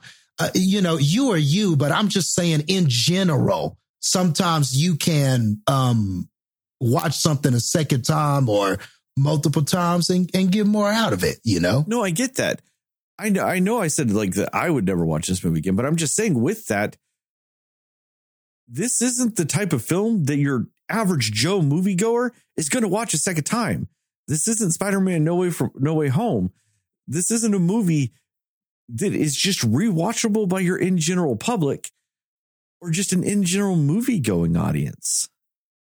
This isn't the type of movie that most movie watchers rewatch. So I don't understand the point in making a movie that needs multiple rewatches to do that. Like, I don't think you can speak for all movie watchers, though. I mean, how could you possibly know that? Because you look at box it's not office something trends, that's rewatchable. movies like this aren't watched by most people. That's an easy deduction. Even if this movie is on, even if it wasn't on Netflix, a majority of your movie going audience doesn't watch movies like this. Box office trends say that. That's a very easy deduction. You know, the fact that this movie isn't even trending on Netflix shows that most people are watching it or aren't watching it multiple times. Like, that's a very easy correlation to find. Well, I think those are some clues, but other clues I could say, well, it's got 95 on Rotten Tomatoes out of the critics. It's got 86, 87 out of the people who have watched it, which is a very high score. So, I mean, it's hard to say. Like, it may not. And then, who knows what kind of reception it'll have once people are more aware that it's out, No, and I get that. And I think it will have more viewing trends. Like, once Academy Award nominations come out, yes, viewing trends will skew upward, but it won't sustain or anything like that. Like I said, box office trends for any movie like this shows they aren't highly watched in movie theaters. They're not highly rewatched in movie theaters. And then on top of that, like, I get what you're saying with the audience score, but that could mean that 100 people watched it and 86 of them said it. Like, they liked it. That doesn't necessarily mean a lot of people watched it. That just means a high percentage of people you said something.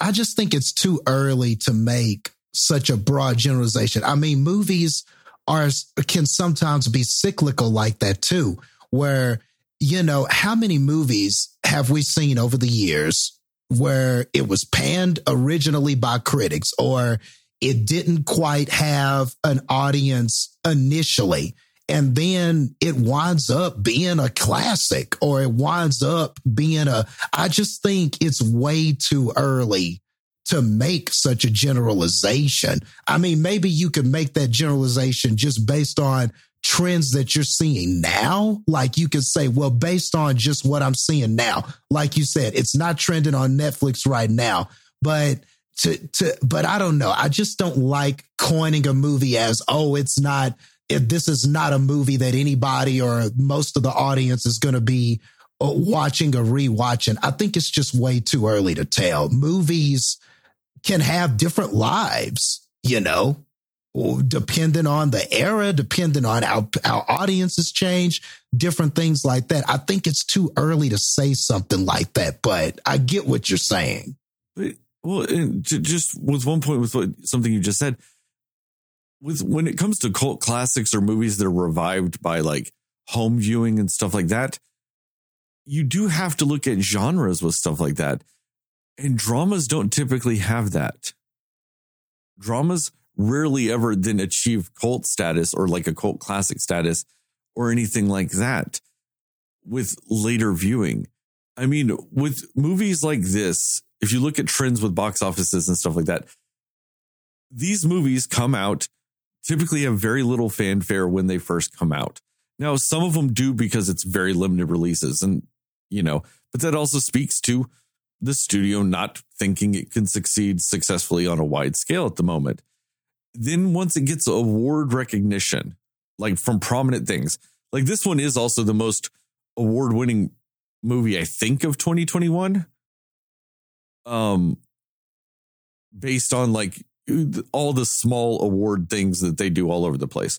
But when you start getting into your major awards ceremonies, like your People's Choice, your Golden Globes, your Academy Awards, those types of award ceremonies, then they do have an uptick. You are right on that, Justin. Those movies, typically with the high amount of award nominations and stuff like that, do get an uptick again in that during that time frame of all that.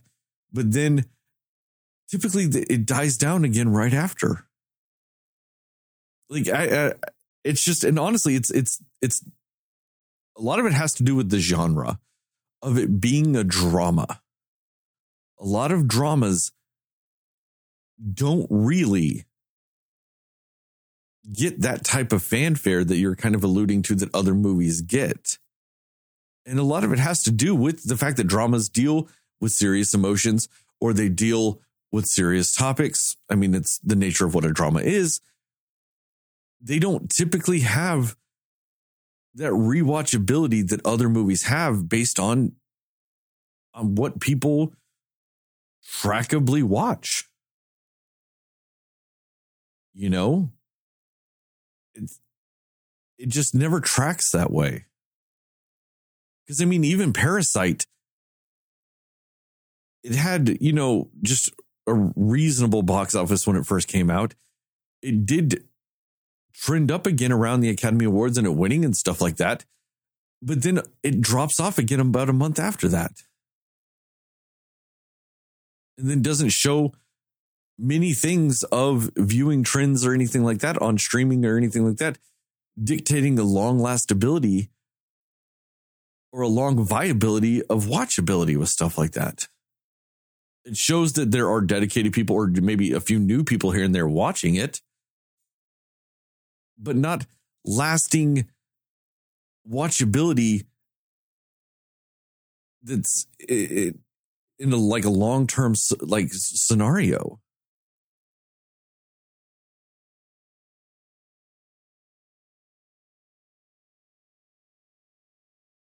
But still, there are dramas that have that can't. And like I said, it's cyclical. It's like up and down.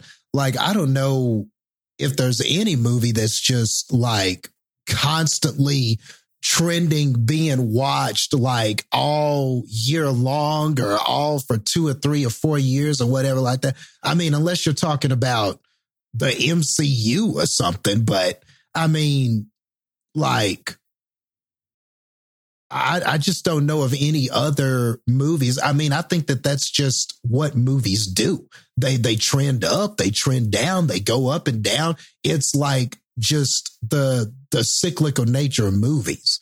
But I would just hate to coin a movie as this one thing when, you know, you got to see what history does to it, you know?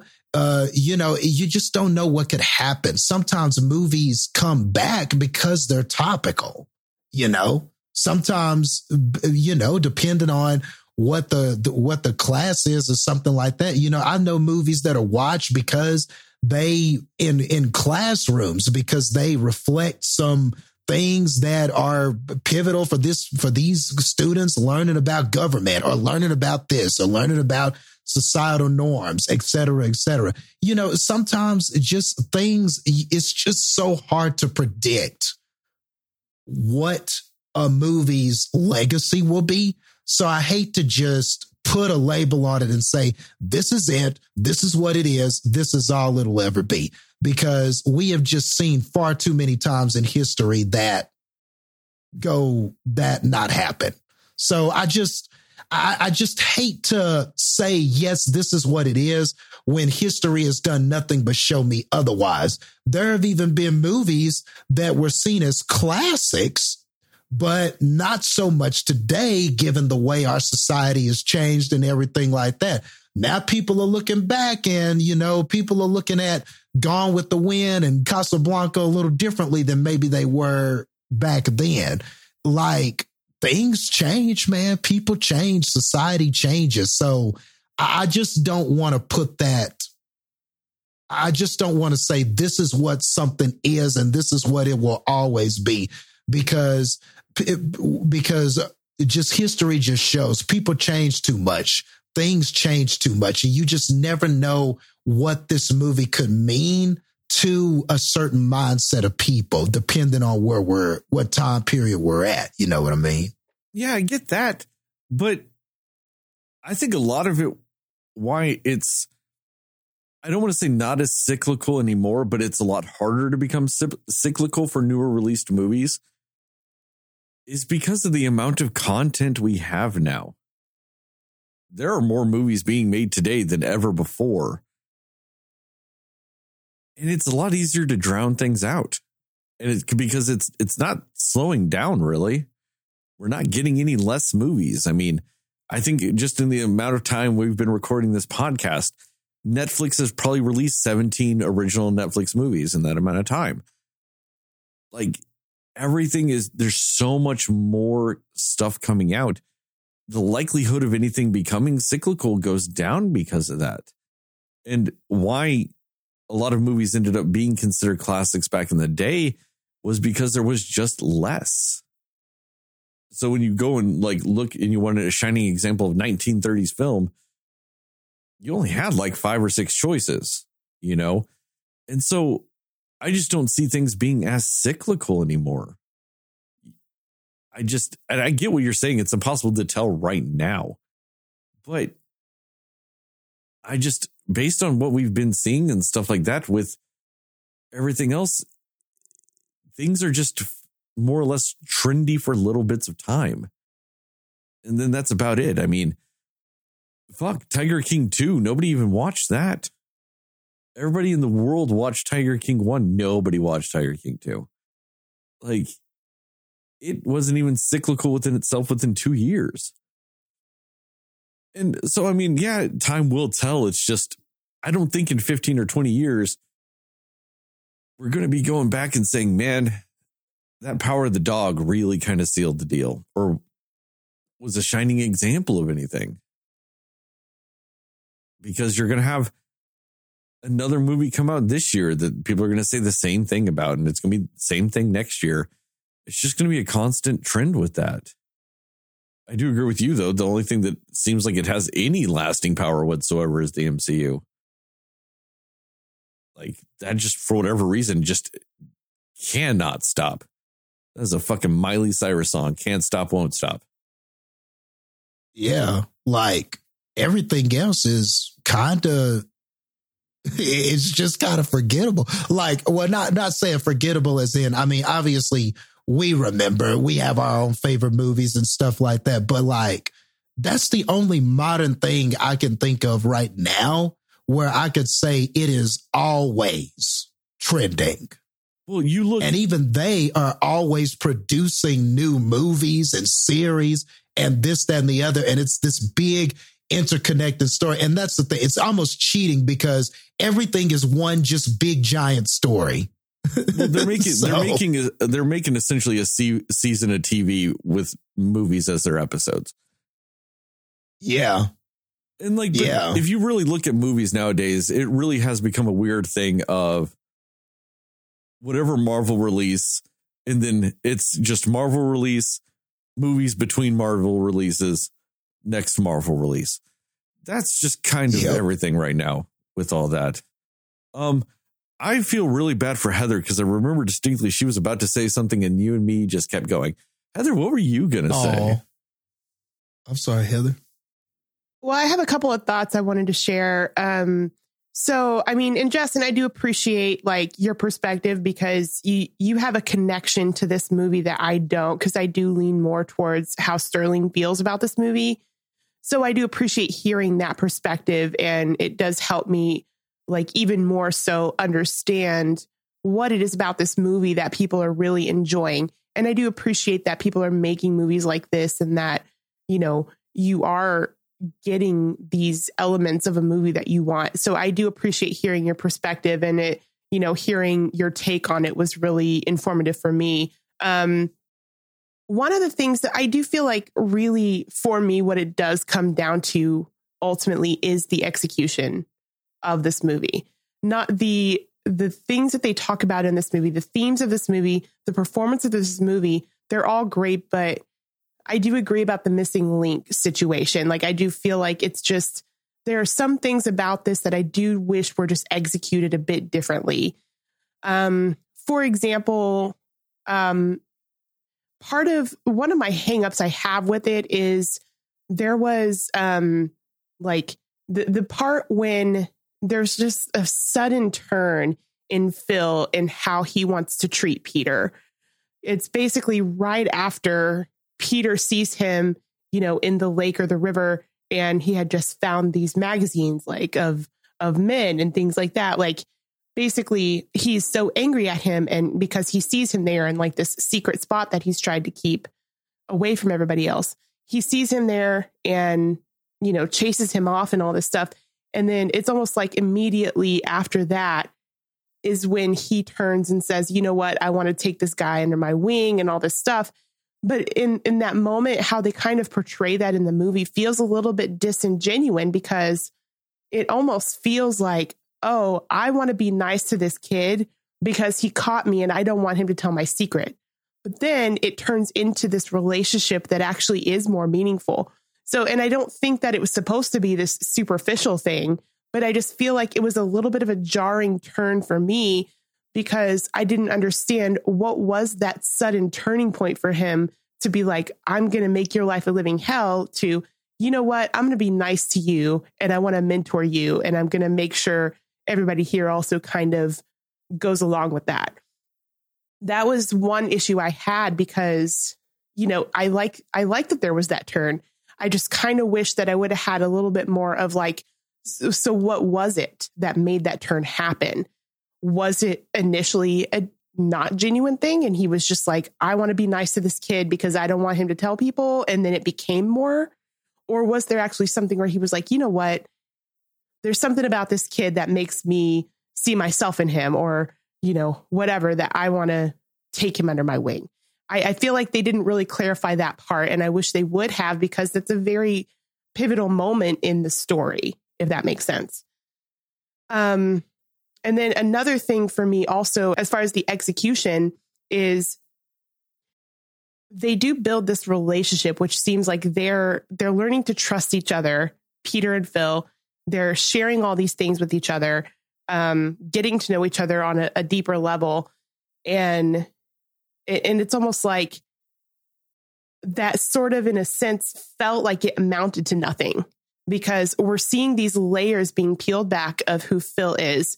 And I do agree that, like, he is, the more that we are talking about Phil's character in this, like, the Benedict Cumberbatch just really did kill it with his performance here, because, I mean, he is the epitome of, like, I am projecting all of my anger and disgust about myself onto everybody else. That is the epitome of what he's doing.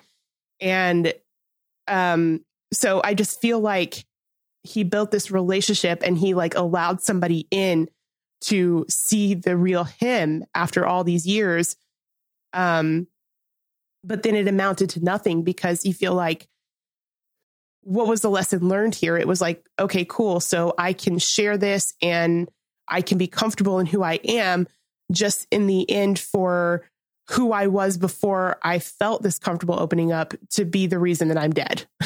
So I feel like it was, I don't know. I just feel like if they had maybe done a little bit differently with the execution of that, it would have resonated a little bit more with me. But that was sort of the points in the story where I had a problem, because I'm just like, oh, okay, he's building trust, you know, he's opening up and whatever.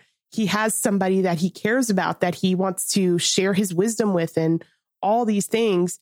And then it felt like that building that relationship and then peeling back these layers really kind of amounted to nothing, because his end game stayed the same.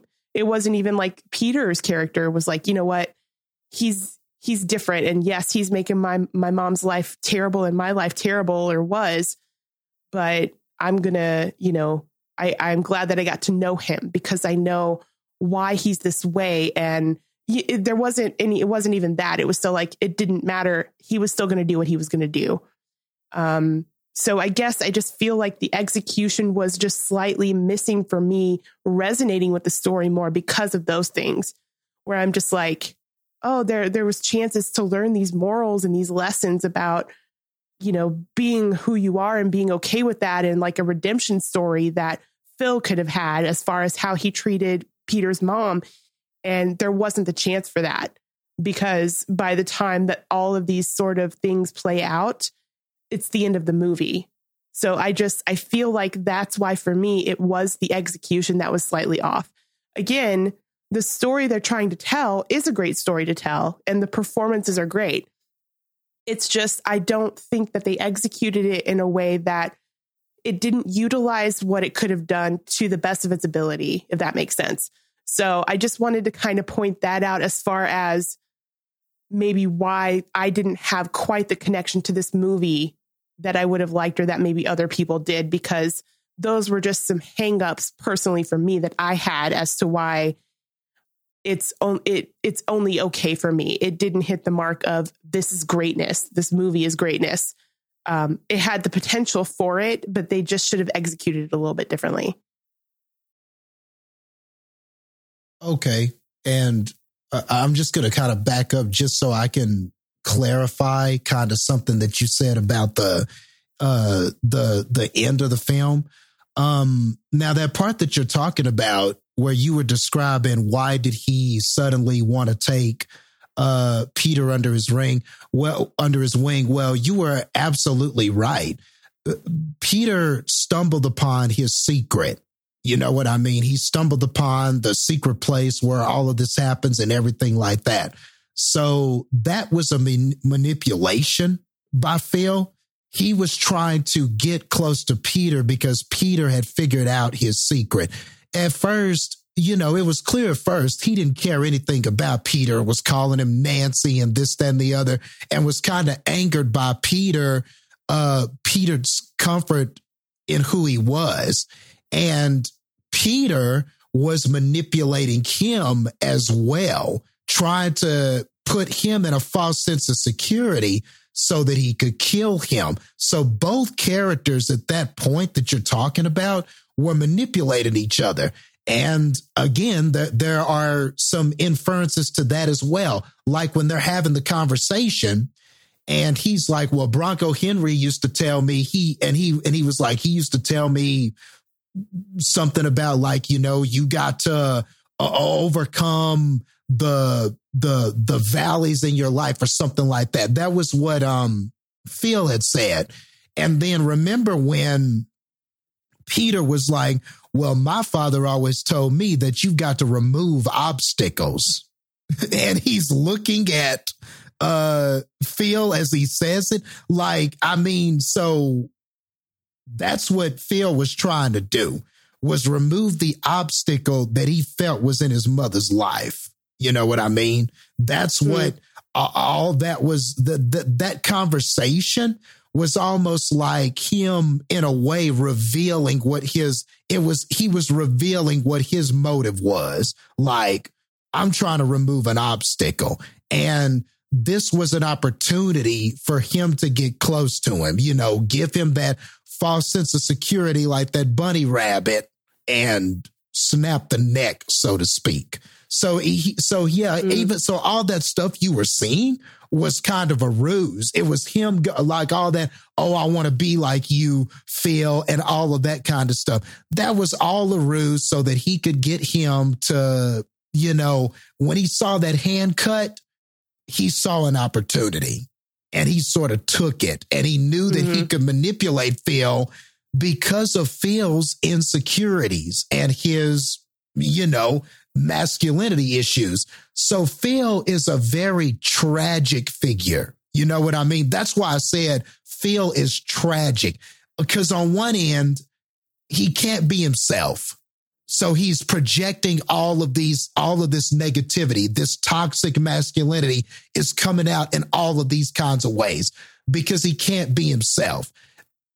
Here, it's a closet homosexual, but sometimes it's what a man feels he needs to own. Sometimes it's material things. Sometimes it's loneliness. You know, men have all these things that they hide and bottle up and stuff like that. I don't think the point is the homosexuality. The point is that there was something he was withholding and he could not express himself truly. And he's projecting all this negativity out on everybody around him. His brother, Rose, Peter, everybody. And unfortunately, he did that and he ran into somebody, Peter, who was hell-bent on getting rid of him because of the love he had for his mother. And he fell victim to that. But even though he was a victim of Peter's manipulations, that only happened because he was a victim of his own insecurities. Hence the tragedy that is Phil. Yeah. No, and you know what? It does make sense. Like, it totally makes sense. And your explanation of it, I fully accept. I guess for me, it just went over my head, or for me, I feel like it was too subtle for me to really completely pick up on that's what they were doing, which is unfortunate because kind of like what Sterling said earlier, like your take on this movie and your explanation is like, I want to see that movie.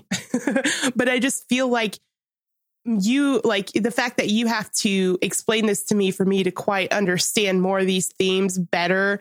Like, I feel like it's something that I had hoped to get from the movie instead of having to discuss it to really quite fully figure out all those things. I fully accept it. It's unfortunate because I really wish that it's something I would have gotten and seen out of the movie itself, if that makes sense.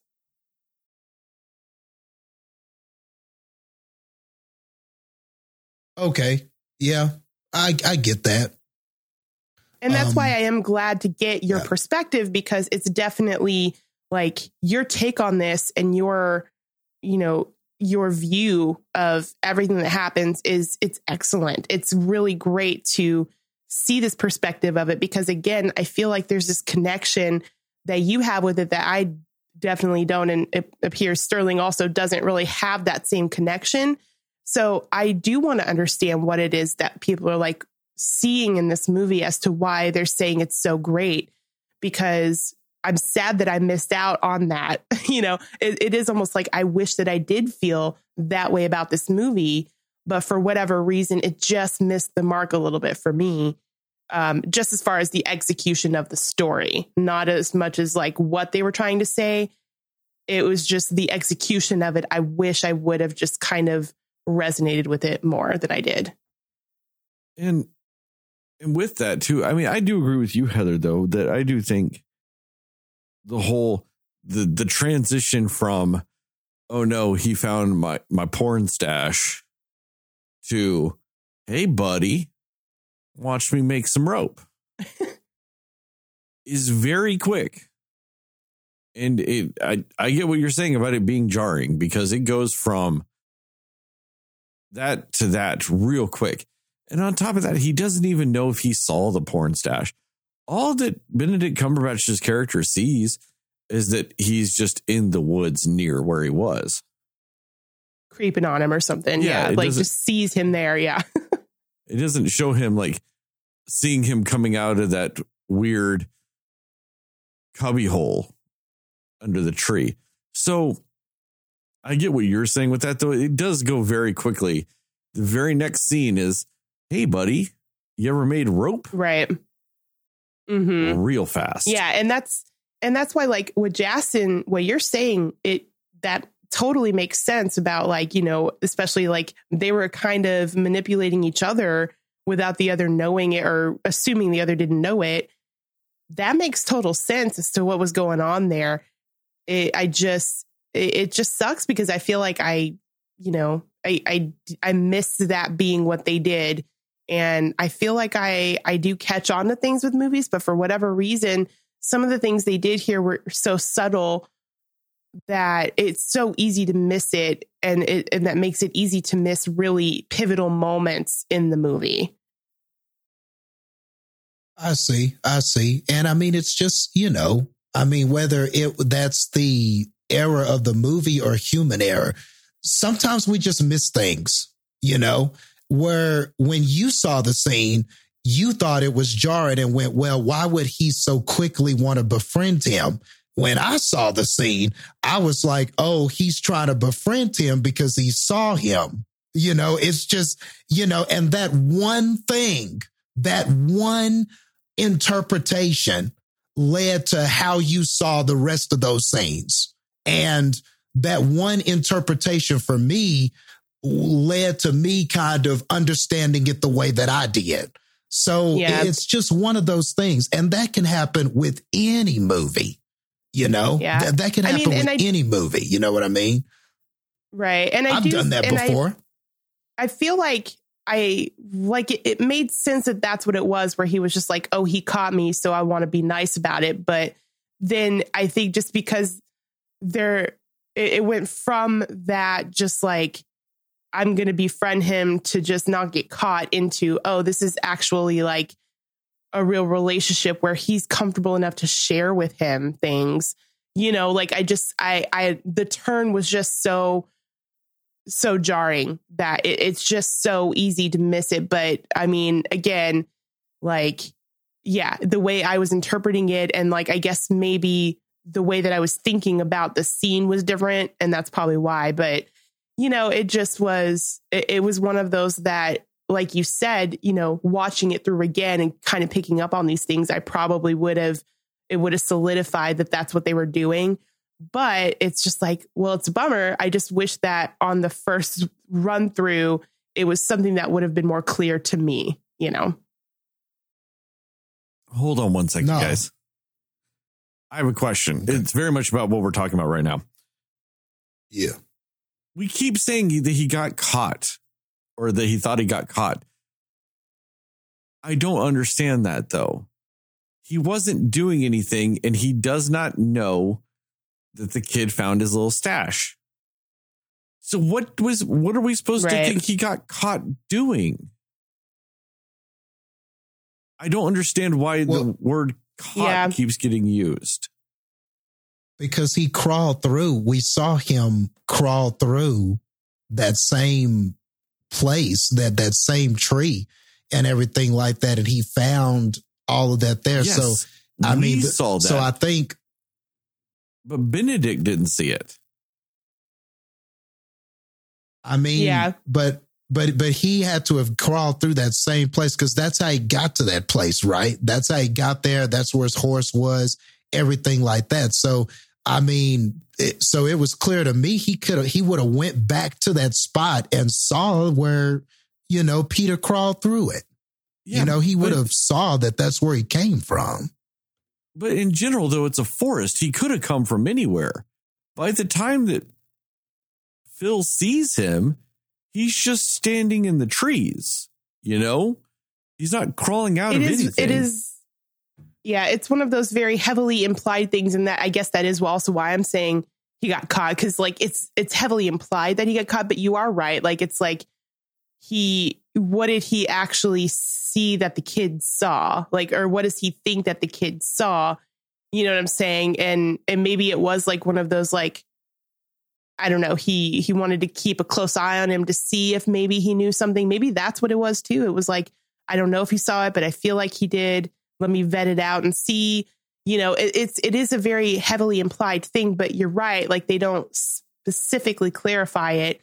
So it is one of those, I feel like some of what happens is a little bit up to interpretation, which maybe is why, like on my end, it didn't resonate, because I was seeing it differently than what they were meaning. But I do feel like a lot of it is so, it feels like it's up to interpretation, even if it might not be. I think the execution of it makes it feel like some of it is up for interpretation. And so some of those things aren't as clear as I guess they could be.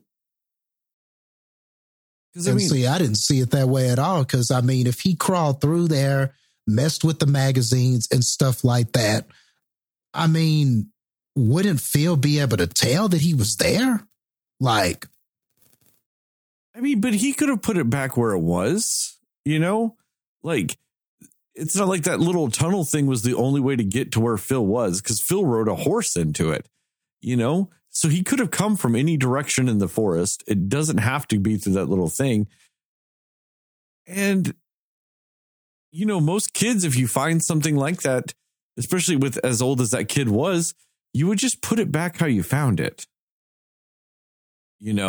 Like, you wouldn't draw attention to it. I don't think he was even aware that he was in any kind of danger or what he had discovered. He crawled in there. He saw those magazines and everything like that.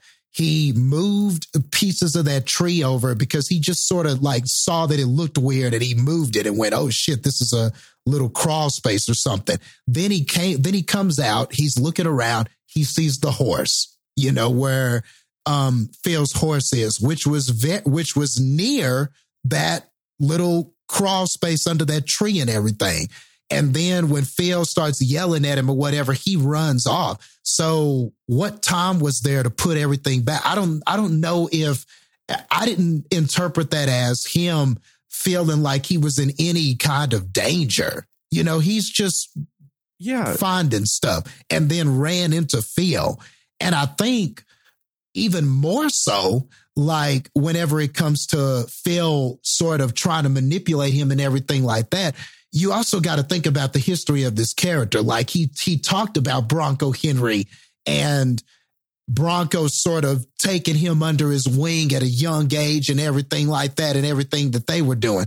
So I think a part of this too is he was trying to do the same thing with Peter. You know, he saw that Peter had gotten in there, he saw that Peter had kind of saw him and everything like that. And his reaction was to try to get close to him.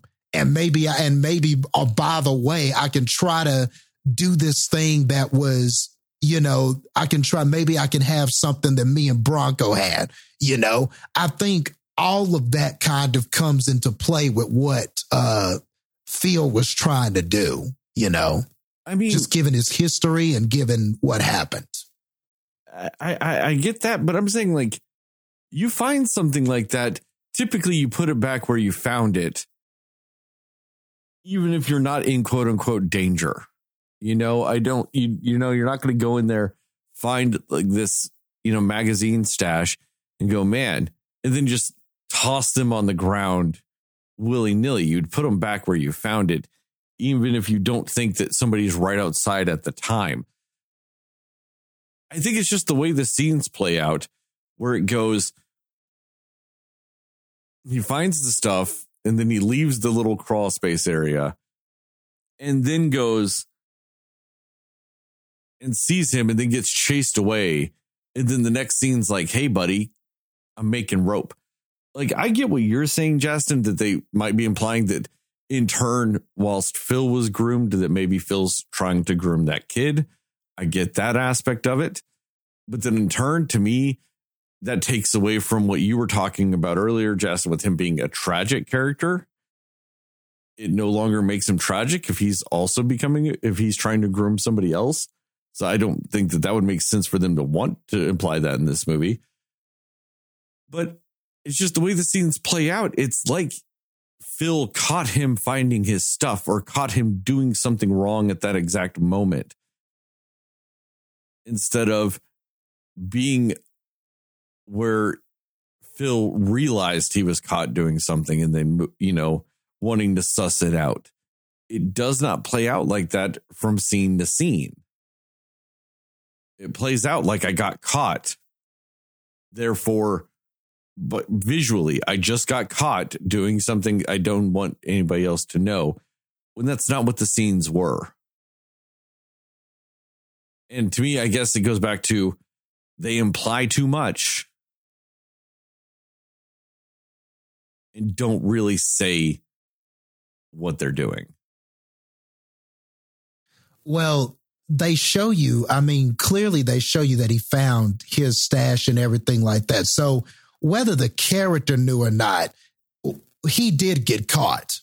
You know what I mean? The fact of the matter is, whether the character knew or not, he did get caught. Now, to address the character, even if let's just say he did a U and he put all the magazines back and put everything back because he suspected he was in danger when he suddenly found this hole under a tree. Even if that were the case, Phil doesn't know how long he was looking at him. He doesn't know how long he was there. He doesn't know what he saw him do. He looked around and saw that Peter was there. You got to think about what this character is hiding. See, like, to me, it's just not rocket science. When you put all this together, it makes sense to me. You got to think about what this character was hiding. You got to think about, this is something that if people find this out, it could ruin him. It could ruin this entire facade.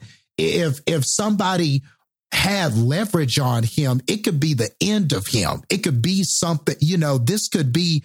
So I think it makes a lot of sense for this character, whether he knew or not, to try and get Peter closer to him, because he had this damaging secret, So you're going to try to get closer to somebody, or to, even if it was just to figure out if he knew or not, or to maybe see if, and I figured also he probably saw the way Peter was acting, the effeminate qualities and all of that kind of stuff, and maybe even assume that maybe I can get close to him this way because of the way he is. You know what I mean? But either way, you got to think about, this is a character with this damning secret. Like, just the mere thought that maybe Phil saw something that Peter saw something that he shouldn't have. I could definitely see Phil taking those actions, Yeah, but Phil wasn't doing anything. He was just in the river, or what, you know what I mean? Like, so even if Peter was standing there for 30 minutes, as far as what the movie shows you, for 30 minutes, he was just either lying on the ground or lying in the river. Those aren't things. Well, the movie showed you that there, but what did it show you earlier, Sterling? What was he doing earlier with the Bronco Henry cloth? So he's doing all of these things over in that space where he thinks nobody can see him. He's messing with the Bronco Henry cloth. Now, sometimes he's putting mud on himself. Sometimes he's there, feeling on himself and stuff like that. So he's doing all these different activities in this secret place, which the movie did show us. Just because you didn't get that scene right there, we saw him there several times doing several different things that would suggest something about his sexuality that he was hiding, didn't want people to see. So that's why I say it was enough for me. I didn't need a scene in that moment to tell me. I could tell this character does not want this to get out, and he's doing all this in the secret place, and somebody discovered it. He's going to go on alert. He's not going to go, oh, well, all he saw me was in the river. Everything's cool. That doesn't fit the characterizations of this character. Which is true. He was probably super paranoid and everything. But I guess for me, I feel like because he is already so scary, even if you don't know a secret about him, I would assume that his initial reaction would just be like, I don't know what you think you saw, but in either case, like, you're not going to make a word of this, or I will make your life even more a living hell. I feel like that, to me, feels like that would have been his natural response to it, which I think maybe is why it was so jarring how quickly he turned into being so nice to him. Because for me, in the way I was reading the character, I would have thought even more he would have leaned into how angry and terrible he was and how scared everybody was of him, to make that how he wouldn't say anything to anybody. But I could be wrong. I guess for me, I was just like, oh, I'm just surprised that wasn't the approach he took, But again, we wouldn't have a movie if he did that. So, I get what you're saying, but I think Heather's explanation of it makes more sense to me, that's how his character would react if he thought he might have gotten caught. Not, let me play, super spy to see what this kid knows. And it's just, I don't know. I've been almost caught in compromising situations and stuff like that before. My first, if I'm not in a compromising situation when I'm found, even if it's in a situation or a place or something like that where I wasn't supposed to be or didn't want somebody to know, my first reaction isn't, oh, they saw everything. I find that tough to accept, because I don't think that's how people react, or especially somebody with a secret, because if you overreact, you draw attention to a secret. So I just don't buy that in that situation. Like I said, and it's not like Paul was hiding. He's fucking standing out in the open. It's not like, You don't You get talking about Peter? Yes, Peter. Sorry, too many P names. Someone should be named Paul in this movie. Yeah. Yes, there should have been a Paul. The brother should have been Paul. Jesse Plemons' character should have been named Paul. Right. No, Peter was just standing there, like, so. It's obvious he wasn't hiding. It's obvious, like, how long he'd been there, based on. You've only been in that, like, lying in the river, because he wasn't even doing anything appropriate. He wasn't touching himself. Even if he was touching himself, there's no way to conclude that it was two thoughts of a man. Like, I just don't think that any of that aspect of it is reasonable to say he thought he was caught, or to justify the reaction or how he handled the situation later. None of that makes sense to people, and it doesn't make sense to this character.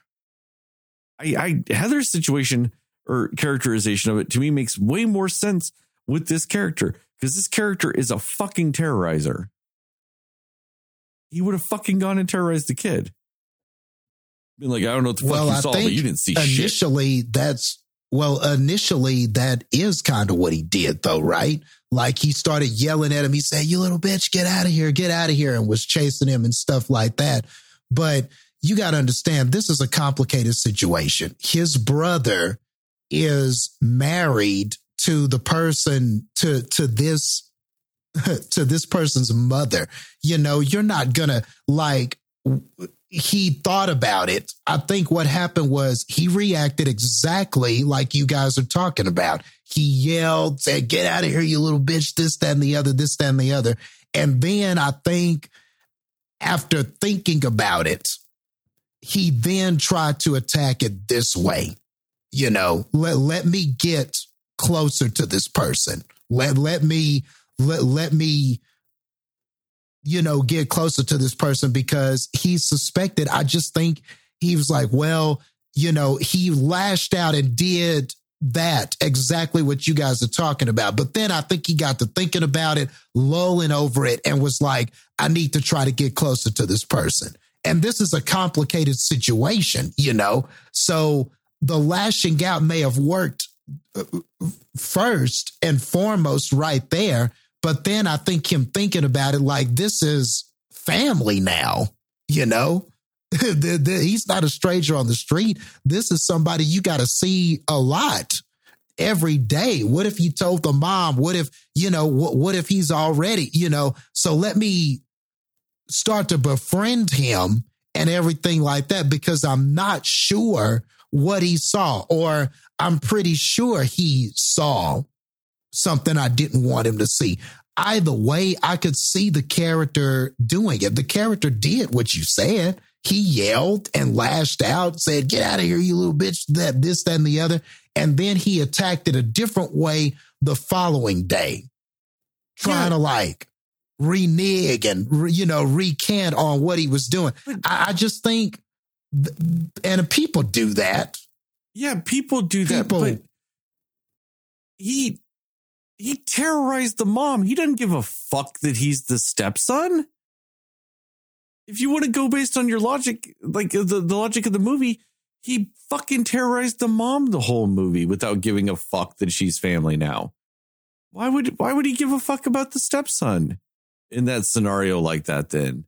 Like, why would he go, "Oh, well, it's the stepson. I gotta, you know, play this differently." He fucking terrorized his brother. Like, that, him just yelling. I'm talking about, like, terrorizing the kid, just not yelling at him. I'm talking about straight up going, I don't know what like, walking up to the kid and going, "I don't know what the fuck you think you saw, but if you tell anybody anything, you're going to be fucking dead." Like, that's way more in line with the character than, you know, trying to do the catch more flies with honey.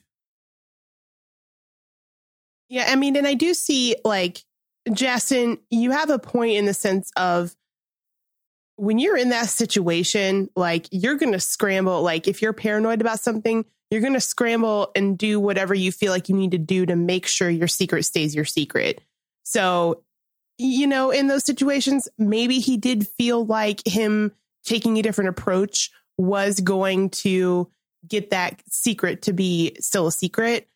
But yeah, I guess maybe my interpretation of who Phil was, I think I agree. Like I would have thought he would be like, I don't care what you think you saw. I don't think what you like, you're wrong. Whatever it is that you thought you saw, you are completely wrong about it. And if you tell anybody something that is quote unquote not true about me, I'm going to absolutely just murder you or something. You know what I mean? I feel, for me, my interpretation of the character is that that's how he would have reacted initially. But I do understand what you mean about like, whatever you feel like you got to do. And if that's being a complete different person than who you normally are, do what you got to do. I just feel like because he was such an angry person and such a like, you know, cold person, I just feel like his approach would have been to embrace that even more in the situation because he knew how scared everybody was. So, but again, yeah. And I guess that is kind of like the interesting thing about this movie is like, because there are so many things that are a little bit open to how you're viewing the character or the situation, it can be viewed in different ways, which I guess is kind of the cool and interesting thing about this movie. But it's just one of those where because it wasn't clear, I didn't quite understand the actions of some of the things that happened in the movie, just because I wasn't super clear on what they were trying to do in certain moments or scenes. Well, to be fair, there are two parts to this character, right? There's the part of him that is projecting and pretending to be this macho, mean, hateful person and everything like that, right? But then there is the side that he is hiding about that happened with Kim and Bronco Henry and being a closet gay and everything like that. So isn't it also believable that the first thing you saw whenever he saw Peter there, he lashed out at him and was that side that he's always projecting. But I think later in the movie, what you saw is him trying to project that other part of him, that gay part of him, that part of him that is trying to have this thing again with Bronco Henry. Then he tried to attack him with that part of him. There's two parts to this character. He wasn't just one way. There was the way he was projecting himself to be, and then there was what he was. So we have to acknowledge both parts. You know what I mean? So I think a part of this was not only protecting himself, but then maybe he also saw, I'm pretty sure of it. He also saw in this kid something that maybe he could have with Bronco Henry. I think he first lashed out and did what Phil does. And then he thought about it and was like, well, but if I could, but maybe I can use this as a way to get closer to him. You know, there's a chance that he probably liked this. I mean, look at him. He's Nancy. He's got feminine qualities about him. There's a chance that he's this way anyway, you know, because of what he already assumed, of what he already assumed about Peter. And he was wrong about Peter. Yeah. I mean, and that is fair. I guess for me, I wish that there would have been even just like a quick scene of like Phil just sort of in his own head, like thinking, like you don't necessarily need to know what he's thinking, but just sort of like going from angry to like, okay, let me think about this. And then the next scene happens. It just was so quick for me that it just confused me, you know? No, I get that. And, you know, it's and like I said, it's a complicated situation because his brother, he obviously cares about his brother. And yeah, he was verbally abusing Rose and all of this kind of stuff, but he's not a killer. This guy isn't he's not a murderer. He's not somebody he wasn't going to physically remove Rose or throw her out a window or anything like that. He's not that guy either. You know what I mean? A lot of that, that ultra manliness that we saw is the facade. You know, you got to come back to that. That's the facade. And then there's who he actually is, you know? So No, I hear you. yeah, Yeah. yeah.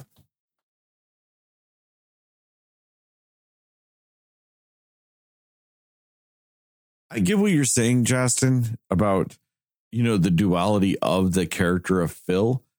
But to me, you only get the duality of Phil after he changes tactics. So within the scene of the movie, to me, it still just doesn't quite line up because you don't have that yet. I mean, I know you get it afterwards, and the whole totality of the movie adds to that, but within the scene itself, it doesn't line up yet.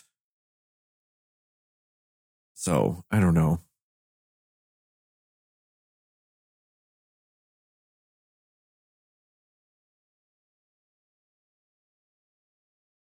Anyway. Okay. I just think we're just going to go round and exactly. round. That's why, after I said it, I was like, anyway, we're just going to say the same things we've both said, for the last hour. I know. We're like, all right, another hour of the same things. You guys got any more final thoughts about this, though? But no, I'm good. No, I'm good, man. So on that note, thank you guys for listening to this episode of the Cinema Slayers podcast. Check us out on the internet at www.cinemaslayers.com or Facebook, where we're Cinema Slayers Podcast, Twitter and Instagram, where we're Cinema_Slayers, or TikTok, where we're Cinema Slayers Pod. A shout out to Plug Migo and Mundo Ochoa for our theme song and logos, respectively. Give us a 5-star rating and review. We'd really appreciate it. Tell your friends, tell your family, tell your family's friends, tell your friends' family, and most of all, tell those dear sweet mothers, because you know what mothers love? Benedict Cumberbatch. I think that's been scientifically proven that anyone that is a woman that has had a child loves Benedict Cumberbatch. I get it. It's fair. So tell them that.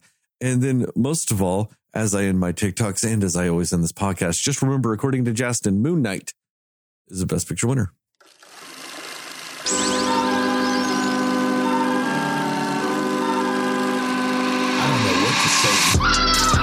At all for this. Somebody will listen to me. What's the song about? Nobody knows anything but you. All right. Are you ready? Come on. Cinema Slayers. I don't know. Be who you really are. Don't pretend to be something you're not. There. You could have sang Take those apples. if he wasn't, a racist thief, you could have sang Elvis's Ain't Nothing But a Hound Dog. Yeah. Could have sang Baha Men, Oh, you should have sang Who Let the Dogs Out, Justin. You should have. Heather nailed it. Heather, you get a point. Because that's what Justin should have sang. Get back, Scruffy. Get back, Puffy. Get back, you flea-infested mongrel. Is that an actual line from that song? Yeah. Really? Justin would definitely know better than I would about that, because he loves all lyrics. Every word of that song was just Who Let the Dogs Out. I did not think that there was any other lines in that song. Justin is like a font of lyrical knowledge. It's crazy. He's sound how hound. many lyrics you know. If you tell him a song, he'll tell you the lyrics. Basically. Yeah. And I didn't even mean to say Soundhound as a pun to this movie either. I could have said Shazam. But Soundhound's just the one I use. So, do you remember, Justin, way back in the day when Sports Center had an in-studio band and it was Baha Men? Wow, man, I think I do remember that. And I don't know if they actually played any songs other than Who Let the Dogs Out, because that's the only song they have. I think you're right. That's the only one that I can remember, man. That's it. That's the only one. I can't remember any other song. I feel like there was some kind of party anthem song they did at one point. I don't remember at all how it goes. That song was called Who Let the Dogs Out. The party remix. Different one. They just put a different beat behind it. Probably, actually. No, but in all seriousness, I did not know that there were any other words to that song besides Who Let the Dogs Out. Genuinely did not know that they had anything else in that song. So whatever you said, Justin, you know what? Fuck it. I'll give you a point for that because apparently there are other words to that song and I did not know that. Yeah, that's the only part I remember because of the flea-infested mongrel. The way he said it was weird. Get back, you flea-infested mongrel. I'm tempted to go listen to that song again. I'm not going to, don't worry. I'm never going to listen to it. But I'm like, maybe I should because I don't remember any other words. Oh, well, I guess I'll never know. For all I know, Justin, you're completely lying to me. And I'll have no way of disproving you ever. Because I'm not even going to look it up. I'm not even going to just look up the lyrics. I'm just going to assume that you're right. So, oh well, I'm out.